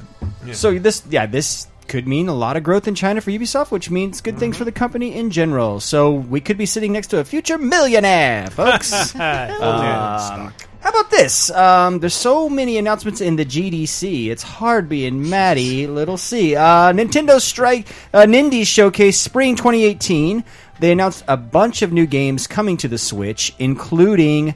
How about this? Lumines Remastered. Saw that. Lumines, please. Lumines, yes. How about one of the favorites of friend of the show, exiled employee, he who shall not be named, West of Loathing, is coming to the Switch. The Banner Saga 3, as well as 1 and 2, will be coming. Mark of the Ninja Remastered is coming to the Switch. Nidhogg 2, and Hyper Light Drifter. Woo! So lots of Nindies, lots of really good games on that list, and they will all be hitting the Switch soon. Yeah, I was kind of surprised. Fortnite is on mobile. Why isn't it coming to Switch? That seems like a no-brainer. I'm not sure the Switch can handle it. Well, if a phone can do it, the Switch can do it. Weren't we just talking about Nintendo having a lack of an online service and needing to plug in your cell phone to chat with people? Yeah, that might be a thing. Yeah, could be. But anyway, I'm glad the Nintendo Indie eShop is really shaping up to be nice. There's a lot of there's also a lot of weird little Japanese games there I really like to go and explore, and it's a lot better for finding stuff than Steam is nowadays. Steam is just a cesspit. Yeah, but quality control is now synonymous with Nintendo in a way it hasn't.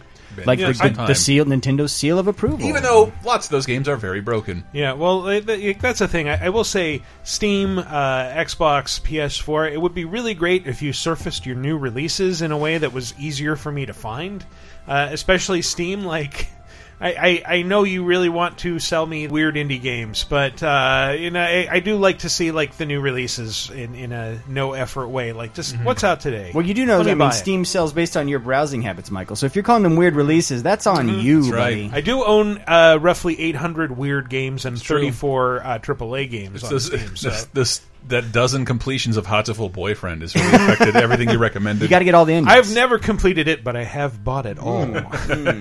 How about this? Who's excited for Modern Warfare 2 Remaster coming this year? What? yeah. So, surprise, surprise, after the success of Modern Warfare Remastered, a listing popped up that IGN found, I want to say the listing was in Italy, of Modern Warfare 2 Remastered on in Amazon in Italy. Here's what's interesting. It's priced at €19.99. You like it at probably Prime? $20. You like it at Prime. And it raises the question, will this be available as a standalone game, or will it have to be a pack-in promo like the last remaster was? I feel like the last Are they one... going to add an OK Some Russian level? Yes. Yeah, especially after last week's news about that being included in the infamous White House video game violence clip. Mild Russian. So, speaking of, you mandatory Putin DLC. I save everything. I stand in front. I take all bullets.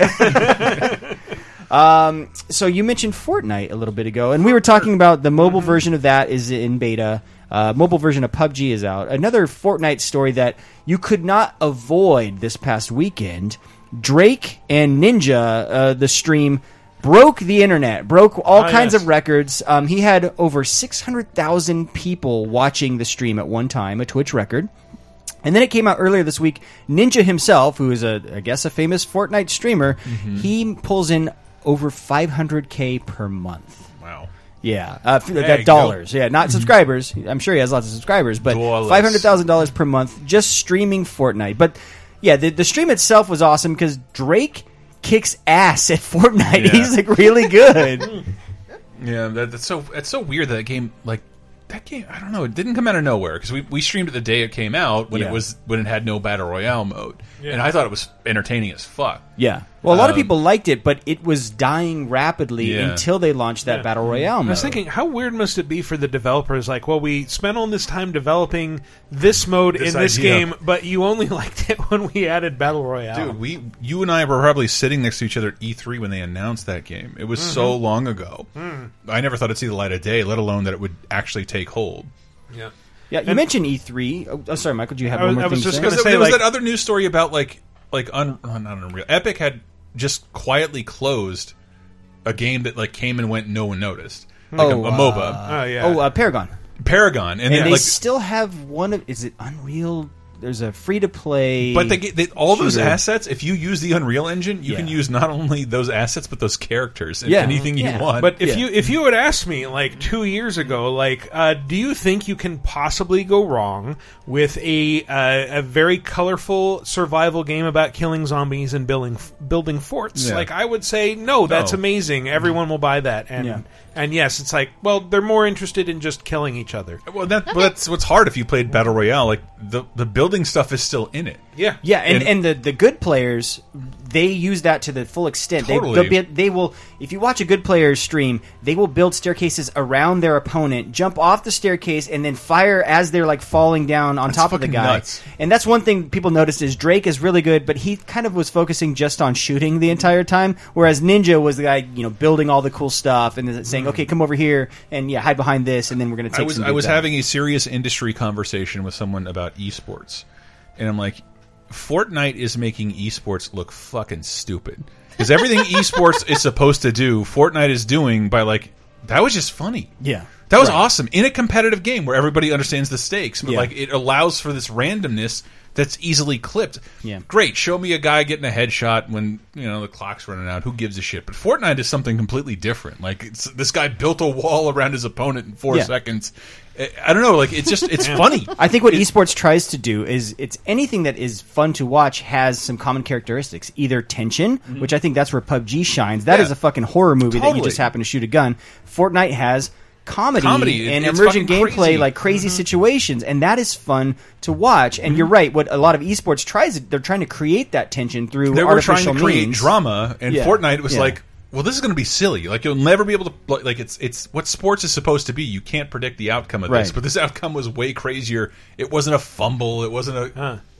Related Fortnite news.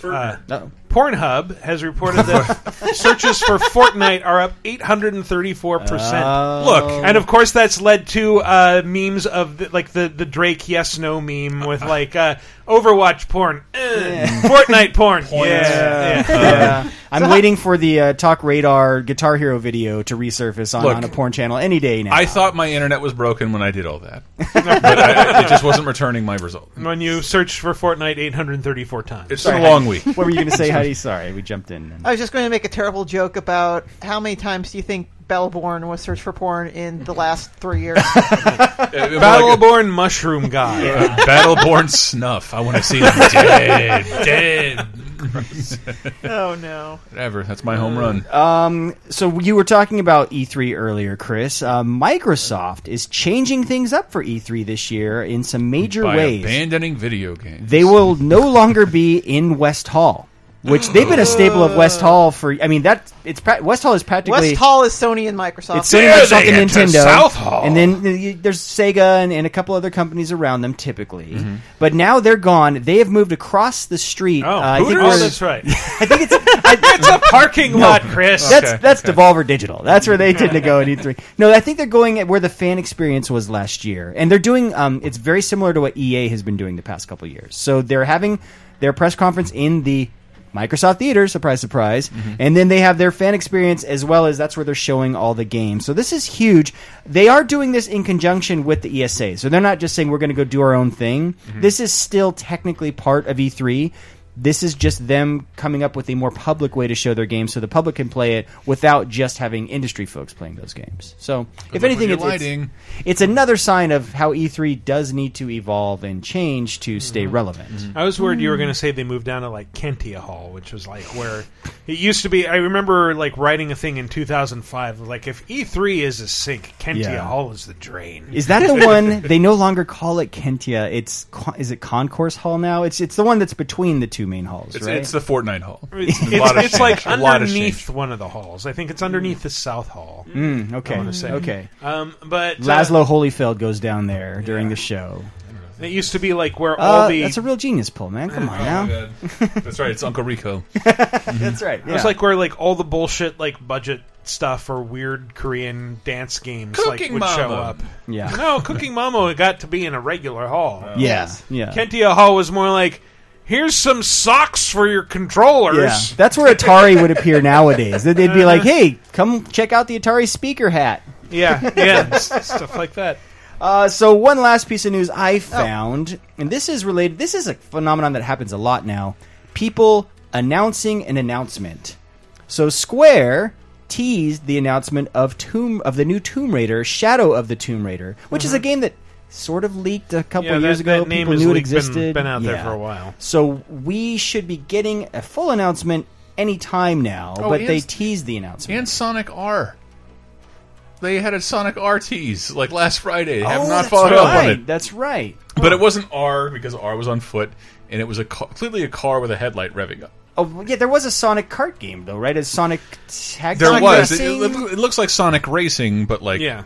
I don't know, but like those Sonic Racing games, really good card games. People love those games, yeah. Those games are fantastic. So they teased the announcement like they did for Tomb Raider? They show a car revving up, the Sonic logo, and one R lighting up in what's clearly the word racing. But I don't know why they let everybody believe Sonic R, a game...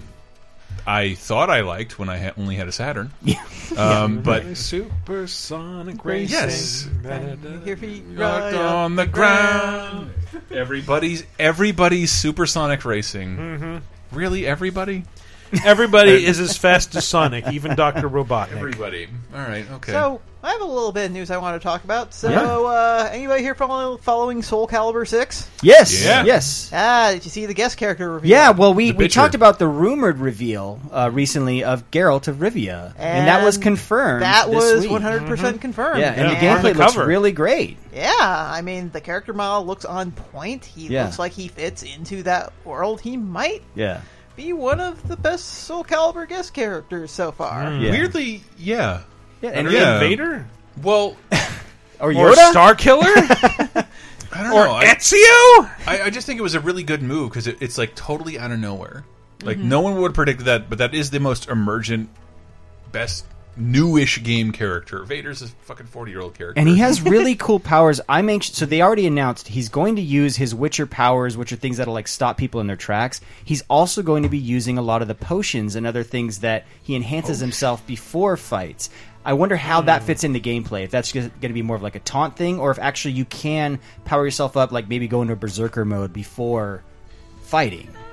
That sounds like a neat way to do things like different stances. If it would give him access to different attacks and whatnot. Yeah, that's a great point, actually. And I'm wondering if he's going to have different swords or just like the one signature sword. I mean, because in Witcher, you do change out swords quite often.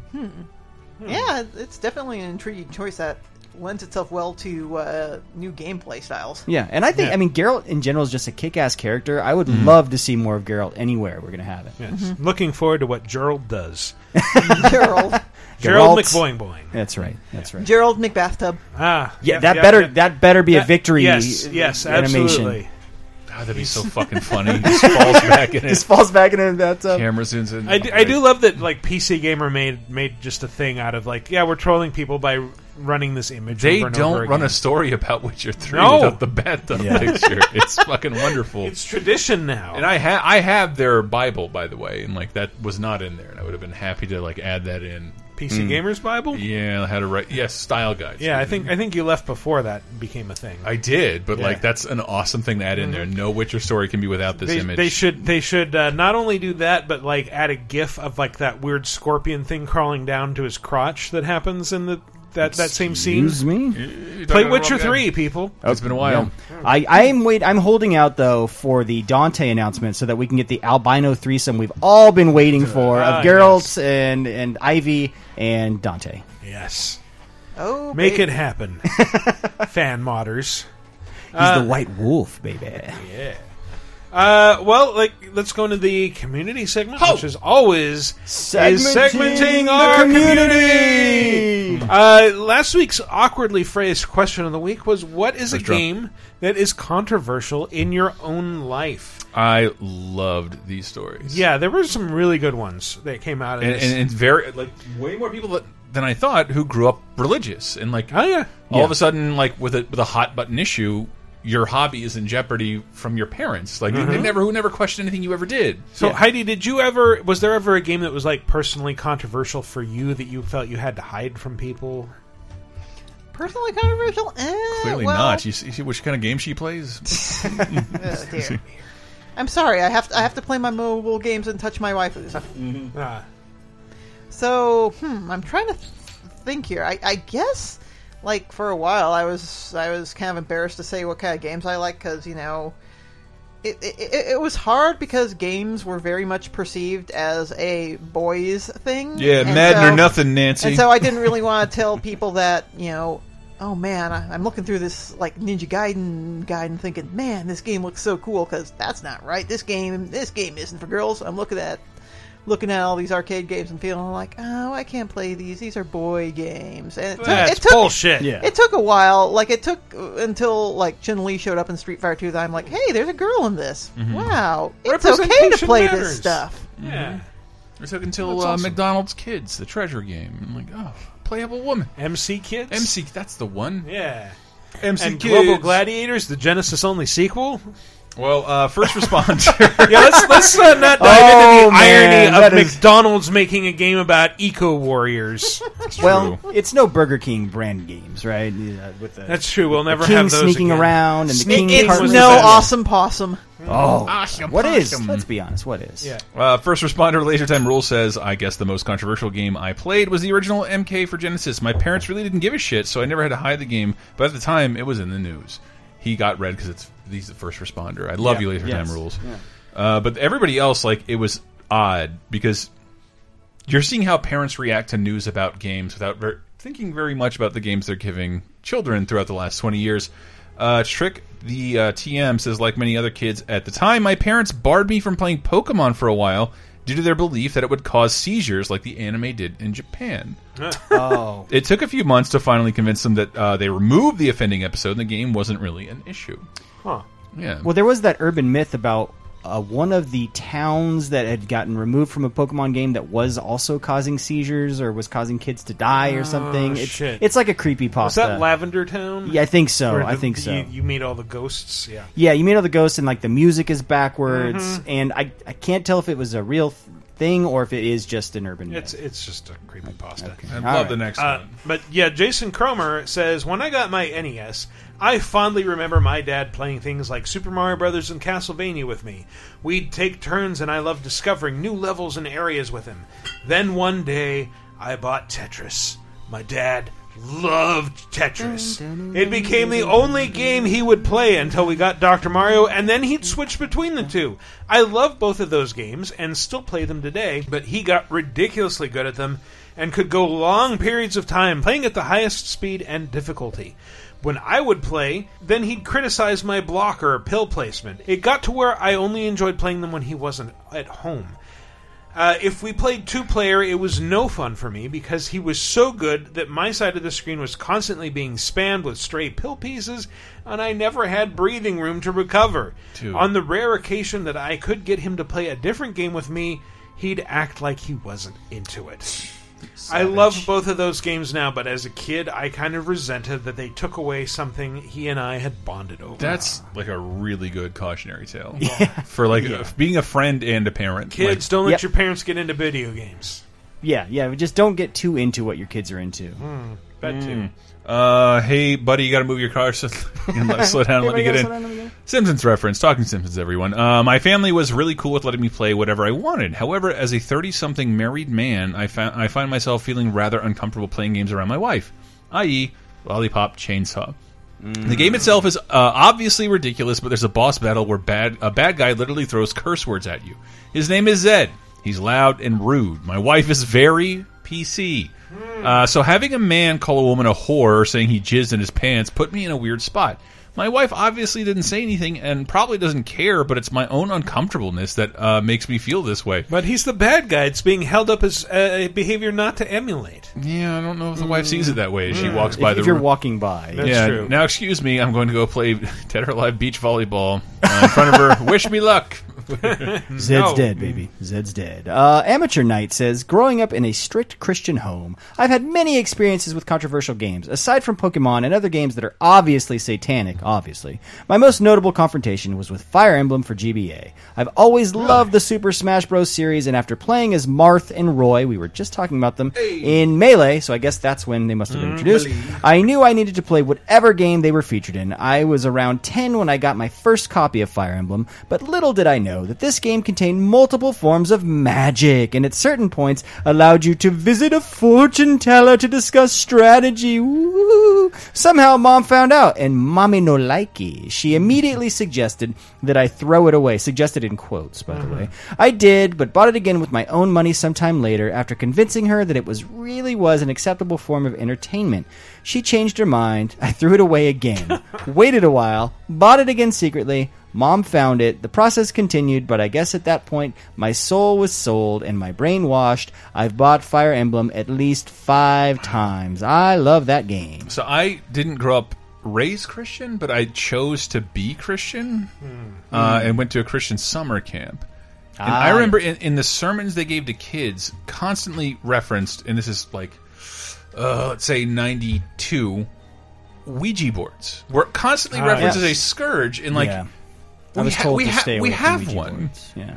We have, and I showed my Catholic grandmother. She didn't know what the deal was either. Like, is this bad? Like, well, they were made by like Parker Brothers. Yes, or something. the fucking gateway to the Dark Lord does not come via Milton Bradley. Okay, thank you, Milton Bradley. Well, I learned to stay away from them when I saw that movie fucking Witchboard and The Gate. That's all you need to know. Stay away from Ouija boards. And then I saw Ghost, and then it's like, oh, okay. It's heavy metal.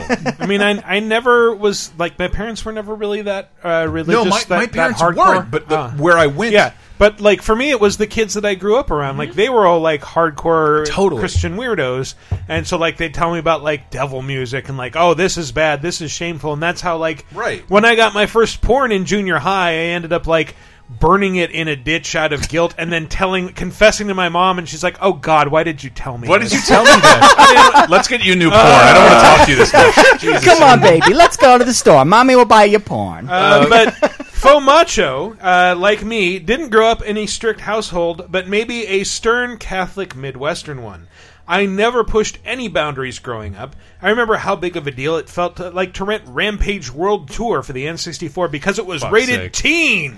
Part of my self-censoring was when playing Cruisin' USA.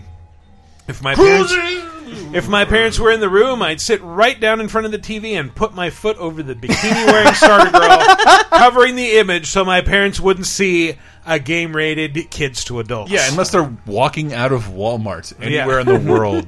The female form is beautiful. Yeah. Years later, in an actual coup, I got my mom to buy me GTA 3, having placed my finger conveniently over the M rating. I then played it in secrecy, except for taxi and firefighting gameplay. Did my parents actually care, or was it all needlessly self-imposed? I don't know. The only game they ever wouldn't buy me was Contra Shattered Soldier. I just love the idea of this person's parents thinking that GTA is a taxi and firefighting simulator. What's all the controversy about? What is this hot coffee? Firefighters need coffee. And Rusty Venture says, for me, it was probably Vice City, which my parents actually bought me in the 4th grade. Probably not knowing actually what it was about. Mom didn't game, and Dad mostly played sports and fighting games. I played it for a long time, beat it, and got into trouble for cursing out a teacher. And parenthetically, yes, I was a real dick in elementary school. I was basically Craig and got in trouble for cursing out teachers and flipping them off all the time. But I have ADHD, and that was still trying to find the right medication, so maybe they could back off. After that, my parents took away Vice City. I eventually got it back in like the 6th or 7th grade or something, but I don't think they realized where they hid it. As something of a latchkey kid, it was super easy for me to keep playing it and then slide it back into their wardrobe in their bedroom when they got home from work.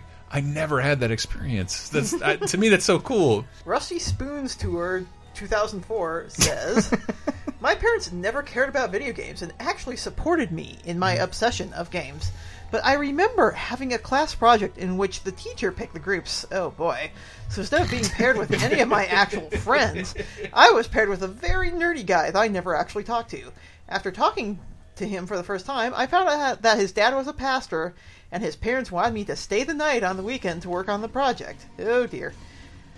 I could almost guarantee the most boring sleepover in my life. To my surprise, he was a gamer as well, and we played many of the same games, and we bonded over Metal Gear Solid 2, Sons of Liberty. After getting our work done playing a few hours of MGS2, he told me his dad was a car nut and bought him a racing game he hadn't tried yet, so I asked if I wanted to try it out with him. He pulled up the game, Grand Theft Auto 3. His dad bought it without knowing anything about it. He just saw cars and was sold on it. So after playing the game until morning with no sleep, with many a hooker murdered and many a head popped off with a sniper rifle, his dad walks in to let us know breakfast was ready. To his surprise, we were in the middle of courting a lady of the night to the sounds of Rush Rush to the Yayo.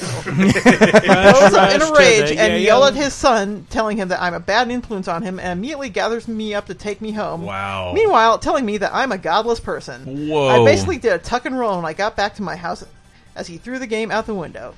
So I ended up with a new game and new outlook at religion. The realization that religion is stupid. Thanks, guys. You're the best. Nothing indoctrinates a child by telling them they defied God. Jesus Christ. Tact. There are two really long ones that I want to read. Okay. I should speak up. I'm religious myself, and religion is not entirely stupid. It's not an anti-religious thing. That's not what I'm saying. But like, because I grew up religious too, and there was no I went to Bible camp because they had 15 Nintendos and arcade games. That's why I went there. No one else had that. No one in the universe. It was expensive. My parents yelled at me all the time for making me take that camp. Handsome Ralph said, "Oh, I love this story." Back in 1997, I had just moved to a new school where my new class was a pretty solid PC for use in the classroom. The teacher let us install games on it without issue. Monster Truck Madness, Chex Quest, all that.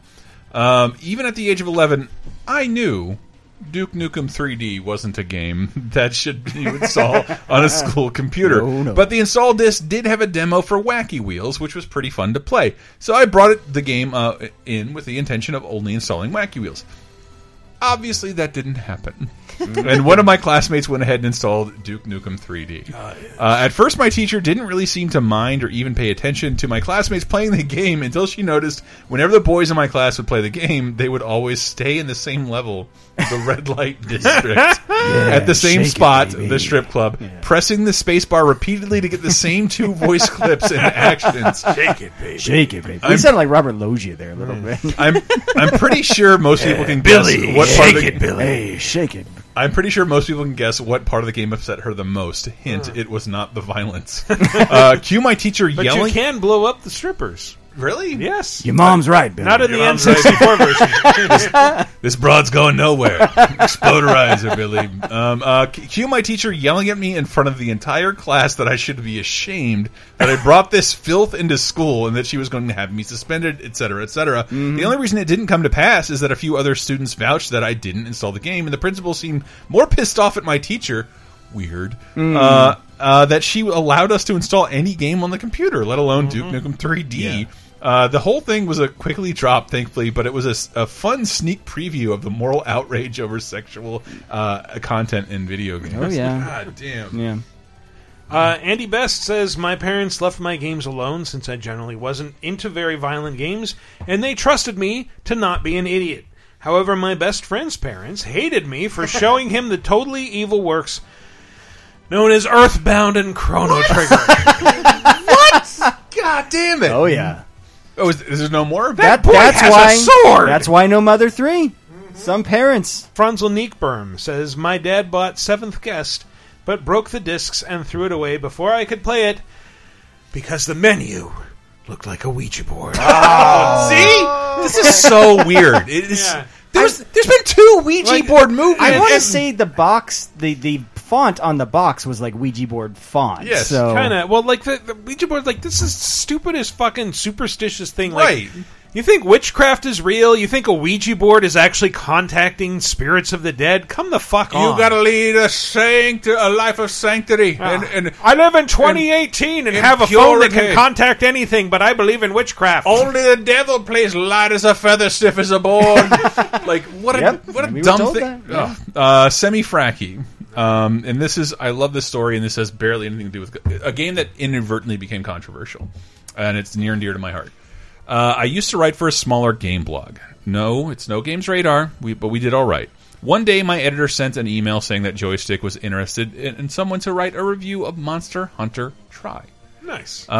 Since none of the writers had any experience with the series, I sent in some samples of articles I had written about Monster Hunter Freedom Unite, and got a call from Justin McElroy that night. McElroy. It was Justin McElroy saying I got the job. I thought, awesome, this is my big break. I played through the game, wrote my article, got feedback, made changes, the whole 9 yards. There was a lot of game there, and I had a strict word count, so I had to cram a lot into a couple thousand words. If you boiled down my review into one sentence, it would have said, this is a good Monster Hunter game, but it's not going to be the game that converts all your friends. When the deadline rolled around, Justin called me to ask me for a brief bio and to let me know that review would go up that night. He went out of his way to let me know that he thought the review was entertaining, insightful, and fun to read. And if you didn't already know, Justin McElroy is Justin McElroy is a super nice guy. Oh, yeah. I was stoked. Yes. The next morning, I got another email from Justin saying, "Just want to let you know, I still think that you nailed it. You sounded authoritative and funny and likable. Great stuff. But your stuff. shit is trash." So now I'm thinking that's a nice thing for him to send, apropos of nothing. I think I'll check the article and see how it's doing. It was on fire. Poor Justin was in the trenches responding to every blisteringly negative post. I was either too harsh or not harsh enough. I was unqualified. I was a Capcom plant. Or maybe I was trying to just kill Monster Hunter outright. Didn't matter. The point was that Joystick offered their sizable audience the opportunity to get published, and they were going to lash out at whomever got picked. I was always told not to read the comments, so I closed the window and took a deep breath. Welcome to Internet. This is where the story goes. Next, I get a call from my editor of our other site. Our site was quickly becoming a 4chan parody. Every article I had ever written, every review, every editorial, every podcast episode went from 5 or so comments from our regular readers to dozens from angry Monster Hunter fans, picking apart everything I had ever done. They attacked my voice, they attacked my taste, my writing style, our site. All in all, some attempt to disqualify my generally positive review on a major game site. Jesus Christ. And honestly, if it had stopped there, I probably would have gotten over it. Instead, I get a call from my wife asking if she had gotten hacked. A couple of strangers were replying her with sharing pictures of us from Facebook, calling her ugly, and of course, calling me gay. She was terrified and angry. I was embarrassed and disheartened. At all this, again... because I said nice things about a game that they like. How dare you? It took a few weeks to die down. The whole experience wasn't really worth $100 I got for writing the article. I still wrote on our blog for a few months, but eventually the little jabs I would see every time a Monster Hunter game was announced or released got to me. Honestly, I'm not thick-skinned enough to deal with that kind of abuse. As it stands, I haven't written anything in almost 5 years. I still boot up Monster Hunter Freedom Unite from time to time, but I haven't touched a new game. Don't let the bastards grind you down. Well, I thought that was neat because something that is not controversial in any way. This is an enhanced port of a game. Yeah, that's. Well, you remember Monster Hunter Tri, right? Yeah. It didn't look great because there were HD games out. We hadn't played anything in this series. It was on Wii. It was on on Wii. But a game that it sucks that he soured on the series. Yeah, just for trying to be a fan of it. Anywho. Looks like it needed Monster Hunter Try Harder. Am I right? Oh. Well, we got some video responses. I'm going to try to keep them short in general, but we do have an extra long one from Aziz Tojiri. Go fuck yourself. But yeah, go fuck yourself. But as he says, it is worth it. Hey there, VGA. This is Aziz, and just a heads up, this is going to be a little bit longer than usual, but trust me, it's worth it. So, as some of you know, I do live in a place called, let's call it Dubai for safety reasons, where Tom Cruise climbed that really tall building and where Vin Diesel thought he shot Furious 7. That's Abu Dhabi, actually. But yeah, the reason why I made this video is because, the place I live in has a huge religious population, and usually they don't care about controversy, this stuff, but when there's a preacher that comes in and, transcribes this controversy and what it quote-unquote actually means, then people are like, oh, if the preacher says it, that means it's right. Thankfully, not a lot of people listen to those crazy minorities nowadays, but there's still some lines that we can't cross, unfortunately, like the upcoming God of War. It hasn't released yet, but I'm pretty sure it's going to be banned. But yeah, thank God for the digital USPSN store. And true story, Knack 2 was renamed what it means in Arabic, Good Boy 2, because Knack in Arabic means a nasty way of saying the past tense of making love. So fucking Knacked him. But yeah, when I listened to the Pokemon segment, it brought up so many bad memories. And before I start on it, I'm like Matthew Allen. I'm kind of religious, but it's just the most milquetoast religious Muslim that you can find. But anyway, so what happened with Pokemon is that our preachers didn't transcribe what the title means, like Pokemon monsters, and try to make sense of it religiously, like, oh, these monsters, you can control them, not like we can do, only Allah can control these monsters, like, something. I'm like, okay, that makes sense. But what happened is that religious folks said Pokemon and Pikachu and the names of other monsters, they just and said what these names are in Hebrew. I'll let you process that for a minute. And there's a variations of meaning, like religion is dumb, Allah is weak, Muhammad is a tyrant, like something like that. And I'm like, what? So we were kids, and because we understood English, and we were like, no, that doesn't what I mean. But then a lot of parents, thankfully not my parents, because my parents are like, yeah, that's not how. Like, my parents are just, the thing is, like, unless it's overly violent or like overly sexual, especially if it's overly sexual, they don't care. I'm like, Pokemon, who gives a shit? That's cartoon for dumb kids. But yeah, it's so they banned Pokemon. They officially banned Pokemon because of that crazy religious nuts, and they're like, oh yeah, that's what happened, yada yada. I mean, so what usually happens is, like, it's officially banned, but then, it sneaks into the stores because everybody buys them. I'm pretty sure you can find a copy of God of War here and there, but it's gonna be really expensive because, true story, I remember when GTA 4 was banned, they sold it for 3 or 4 times its price from in one city. It was freaking crazy, and that was, like I said, that was before the advent of digital purchases on the PlayStation or Xbox stores. So yeah, that's my spiel. Thank you for another good episode. See you later. Can I just say I love the fact that with an accent he imitates someone else with a heavier accent. Yes. I just love in that story they were saying, oh, the names all mean this. Pokemon names don't mean anything. What the fuck does Jigglypuff mean? It means a puff that is jiggly. Clearly. Ball sack. Yeah. It means Allah is powerless. Like, clearly, like, the Japanese and the Americans would put that much effort into shitting on Islam. It needs to be part of their children's entertainment. Jesus Christ. That's going to be a fun thing to isolate. Yeah. There was a couple in Aziz's video. We should just isolate those clips. Yeah. When he said, don't listen to those crazy minorities, we should just capture that. And that's his new sound drop instead of, go fuck yourself. I want to make Allah is powerless Michael Raparez's #1 trending thing ever. Love you, buddy. Good job, Aziz. Yes, thank you. And next up is Cajun Crippler, Cody Laveau. Yeah. Hey, VGAs, Cajun Crippler, Cody Laveau. So cool.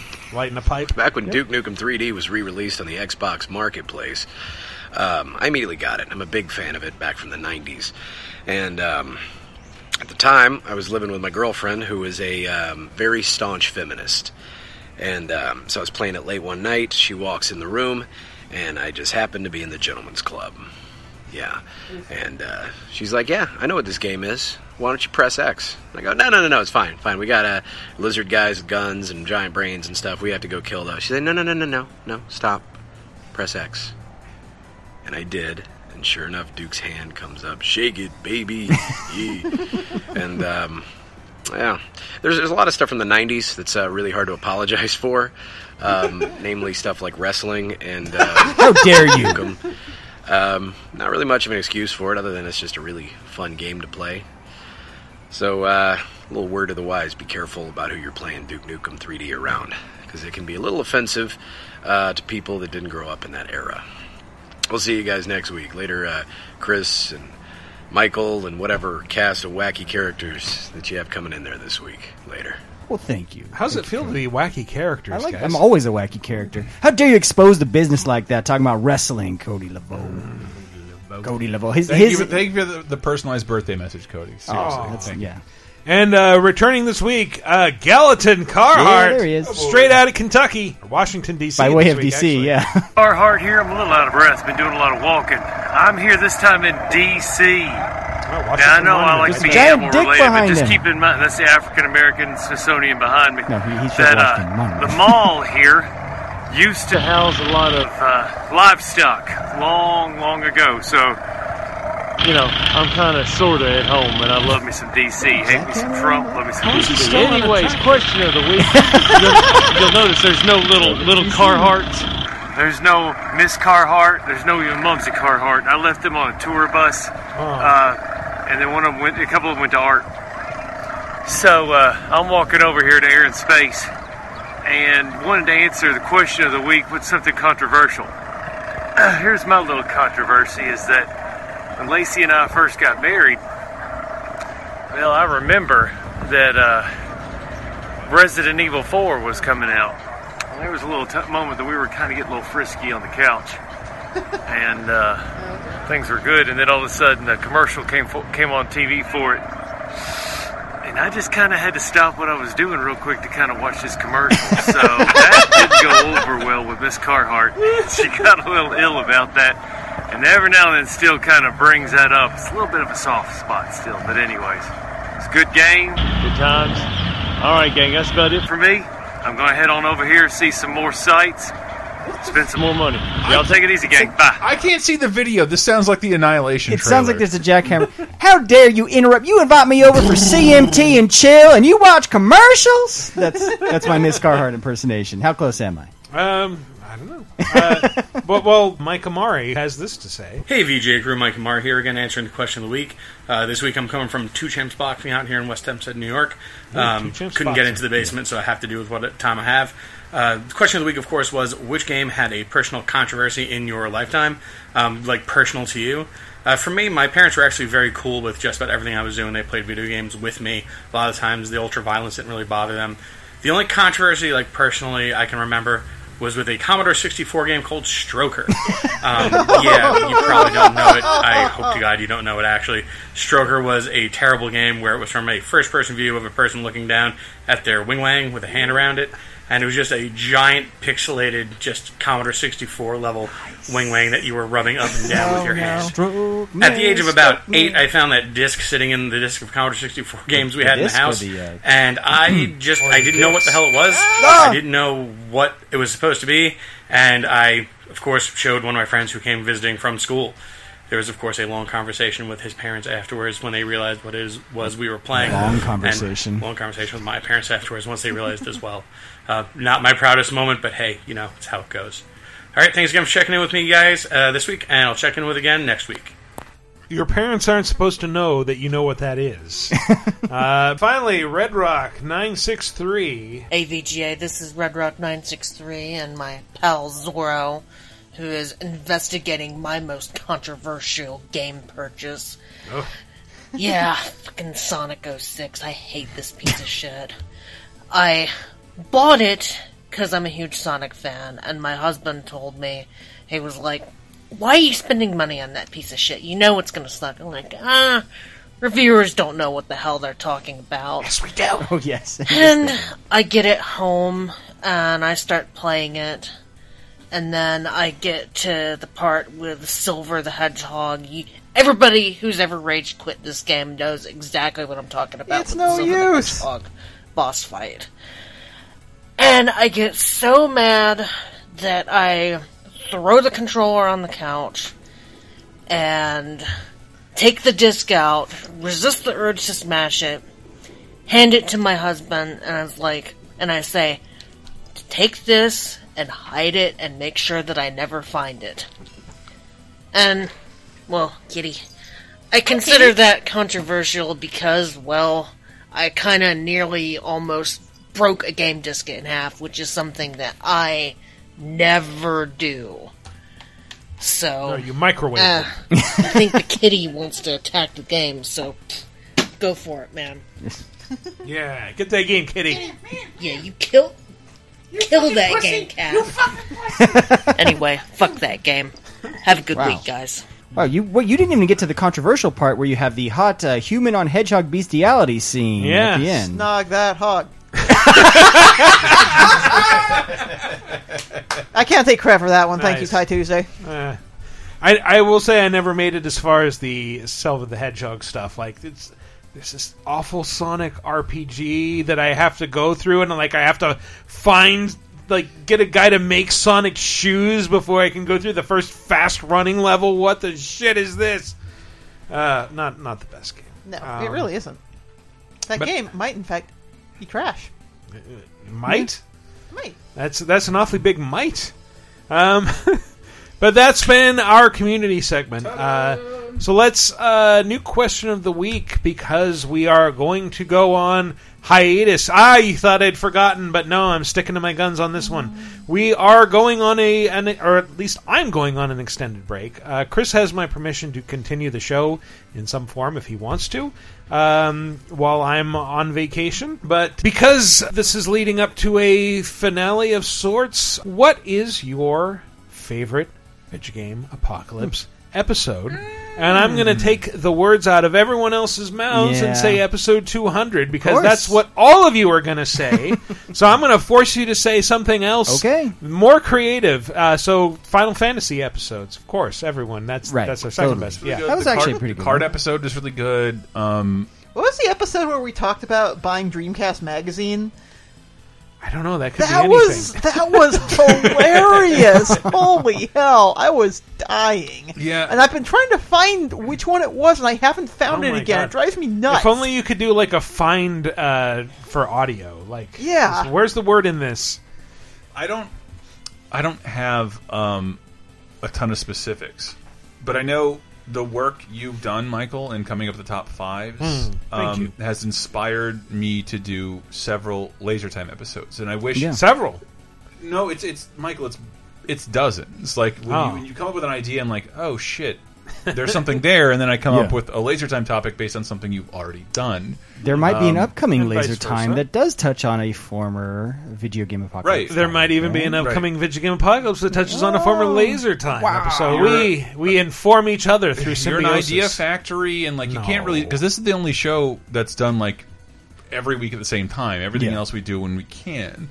But yeah, like there's too many to mention. Like, and I've always, like several video features we've done have been based on Video Game Apocalypse ideas, and several angry I never did those video features were based on Video Game Apocalypse ideas that I'll hopefully do soon. Just try and hold up your support at patreon.com/lasertime so we can keep video game stuff coming your way. Can you indulge me for two personal stories that relate to my favorite episodes? So the first would be, I want to say it was 2014. I was searching for a new video game podcast, and I came across one and started to listen, and lo and behold, I heard a familiar voice of a coworker and friend, Ann Lewis. And I said, that sounds just like Ann. And I looked in the show description, and indeed it was Ann. And I said, wow, I have stumbled upon a friend's podcast. And I was hooked ever since. And actually, that was my first Laser Time show I ever listened to was a VGA, and then eventually that turned me on to Laser Time itself and 30-20-10 and all of the wonderful shows produced by the network. So that is just my personal story of kind of how I discovered Laser Time was through VGA, and to me that was really special. My other favorite episode, episode 246, January 5th of this year, it was the first episode of VGA I ever got to appear on. It was my first Laser Time show that I ever appeared on, and I just want to say I have had the most fun in the past few months doing these shows with you and all of you. And including the shows on Laser Time. And so, yeah, that will always be very special to me because it was my first. It was my first show on, and this has just been an honor and a privilege. Well, thanks. We appreciate your free labor. Matt's done a ton of work. He really has. He's been there for me. Thanks, Matt.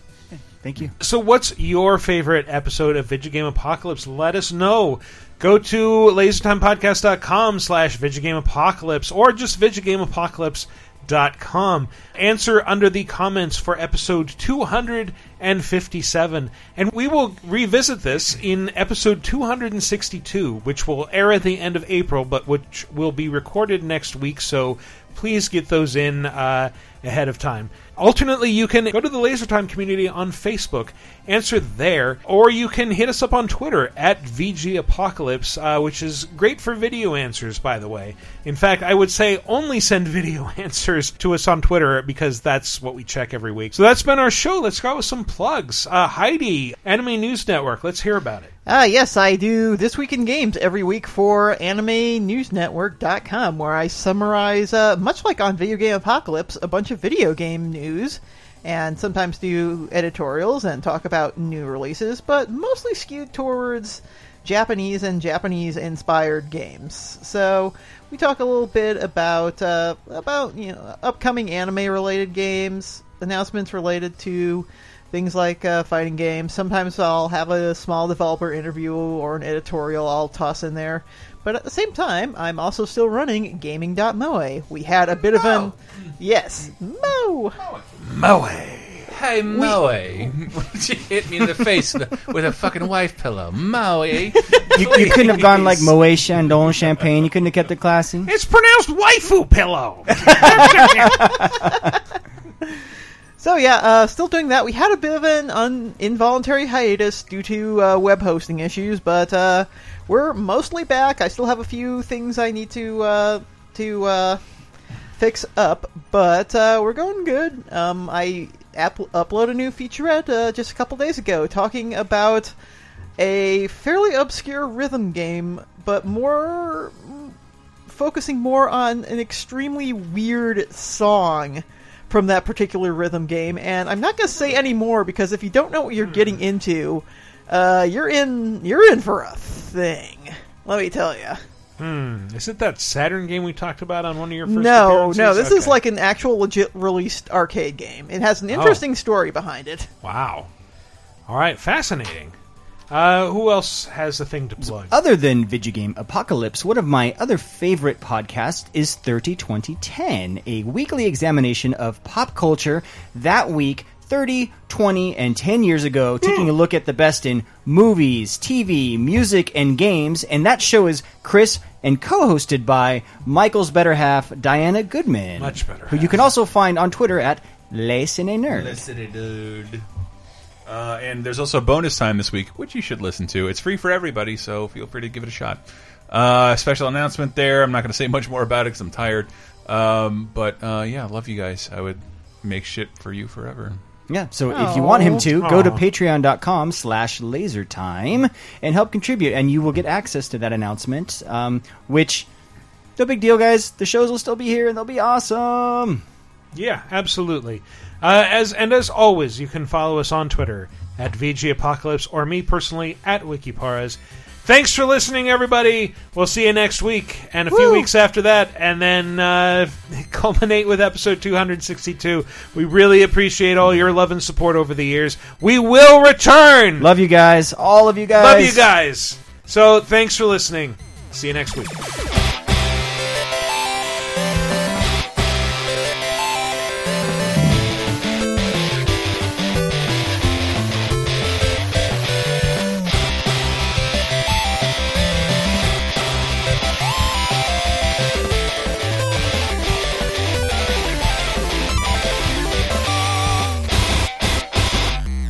I like beer. You're my only friend. Beer. I'm not your friend? Well, you're my friend, but you don't understand me. Yeah. The way this IPA does. It understands that you want to drink it. It understands that, yeah. What do you want to do? You want to wake up on the couch at 5 a.m.? Drink more of me. Can arrange that. Drink more of me.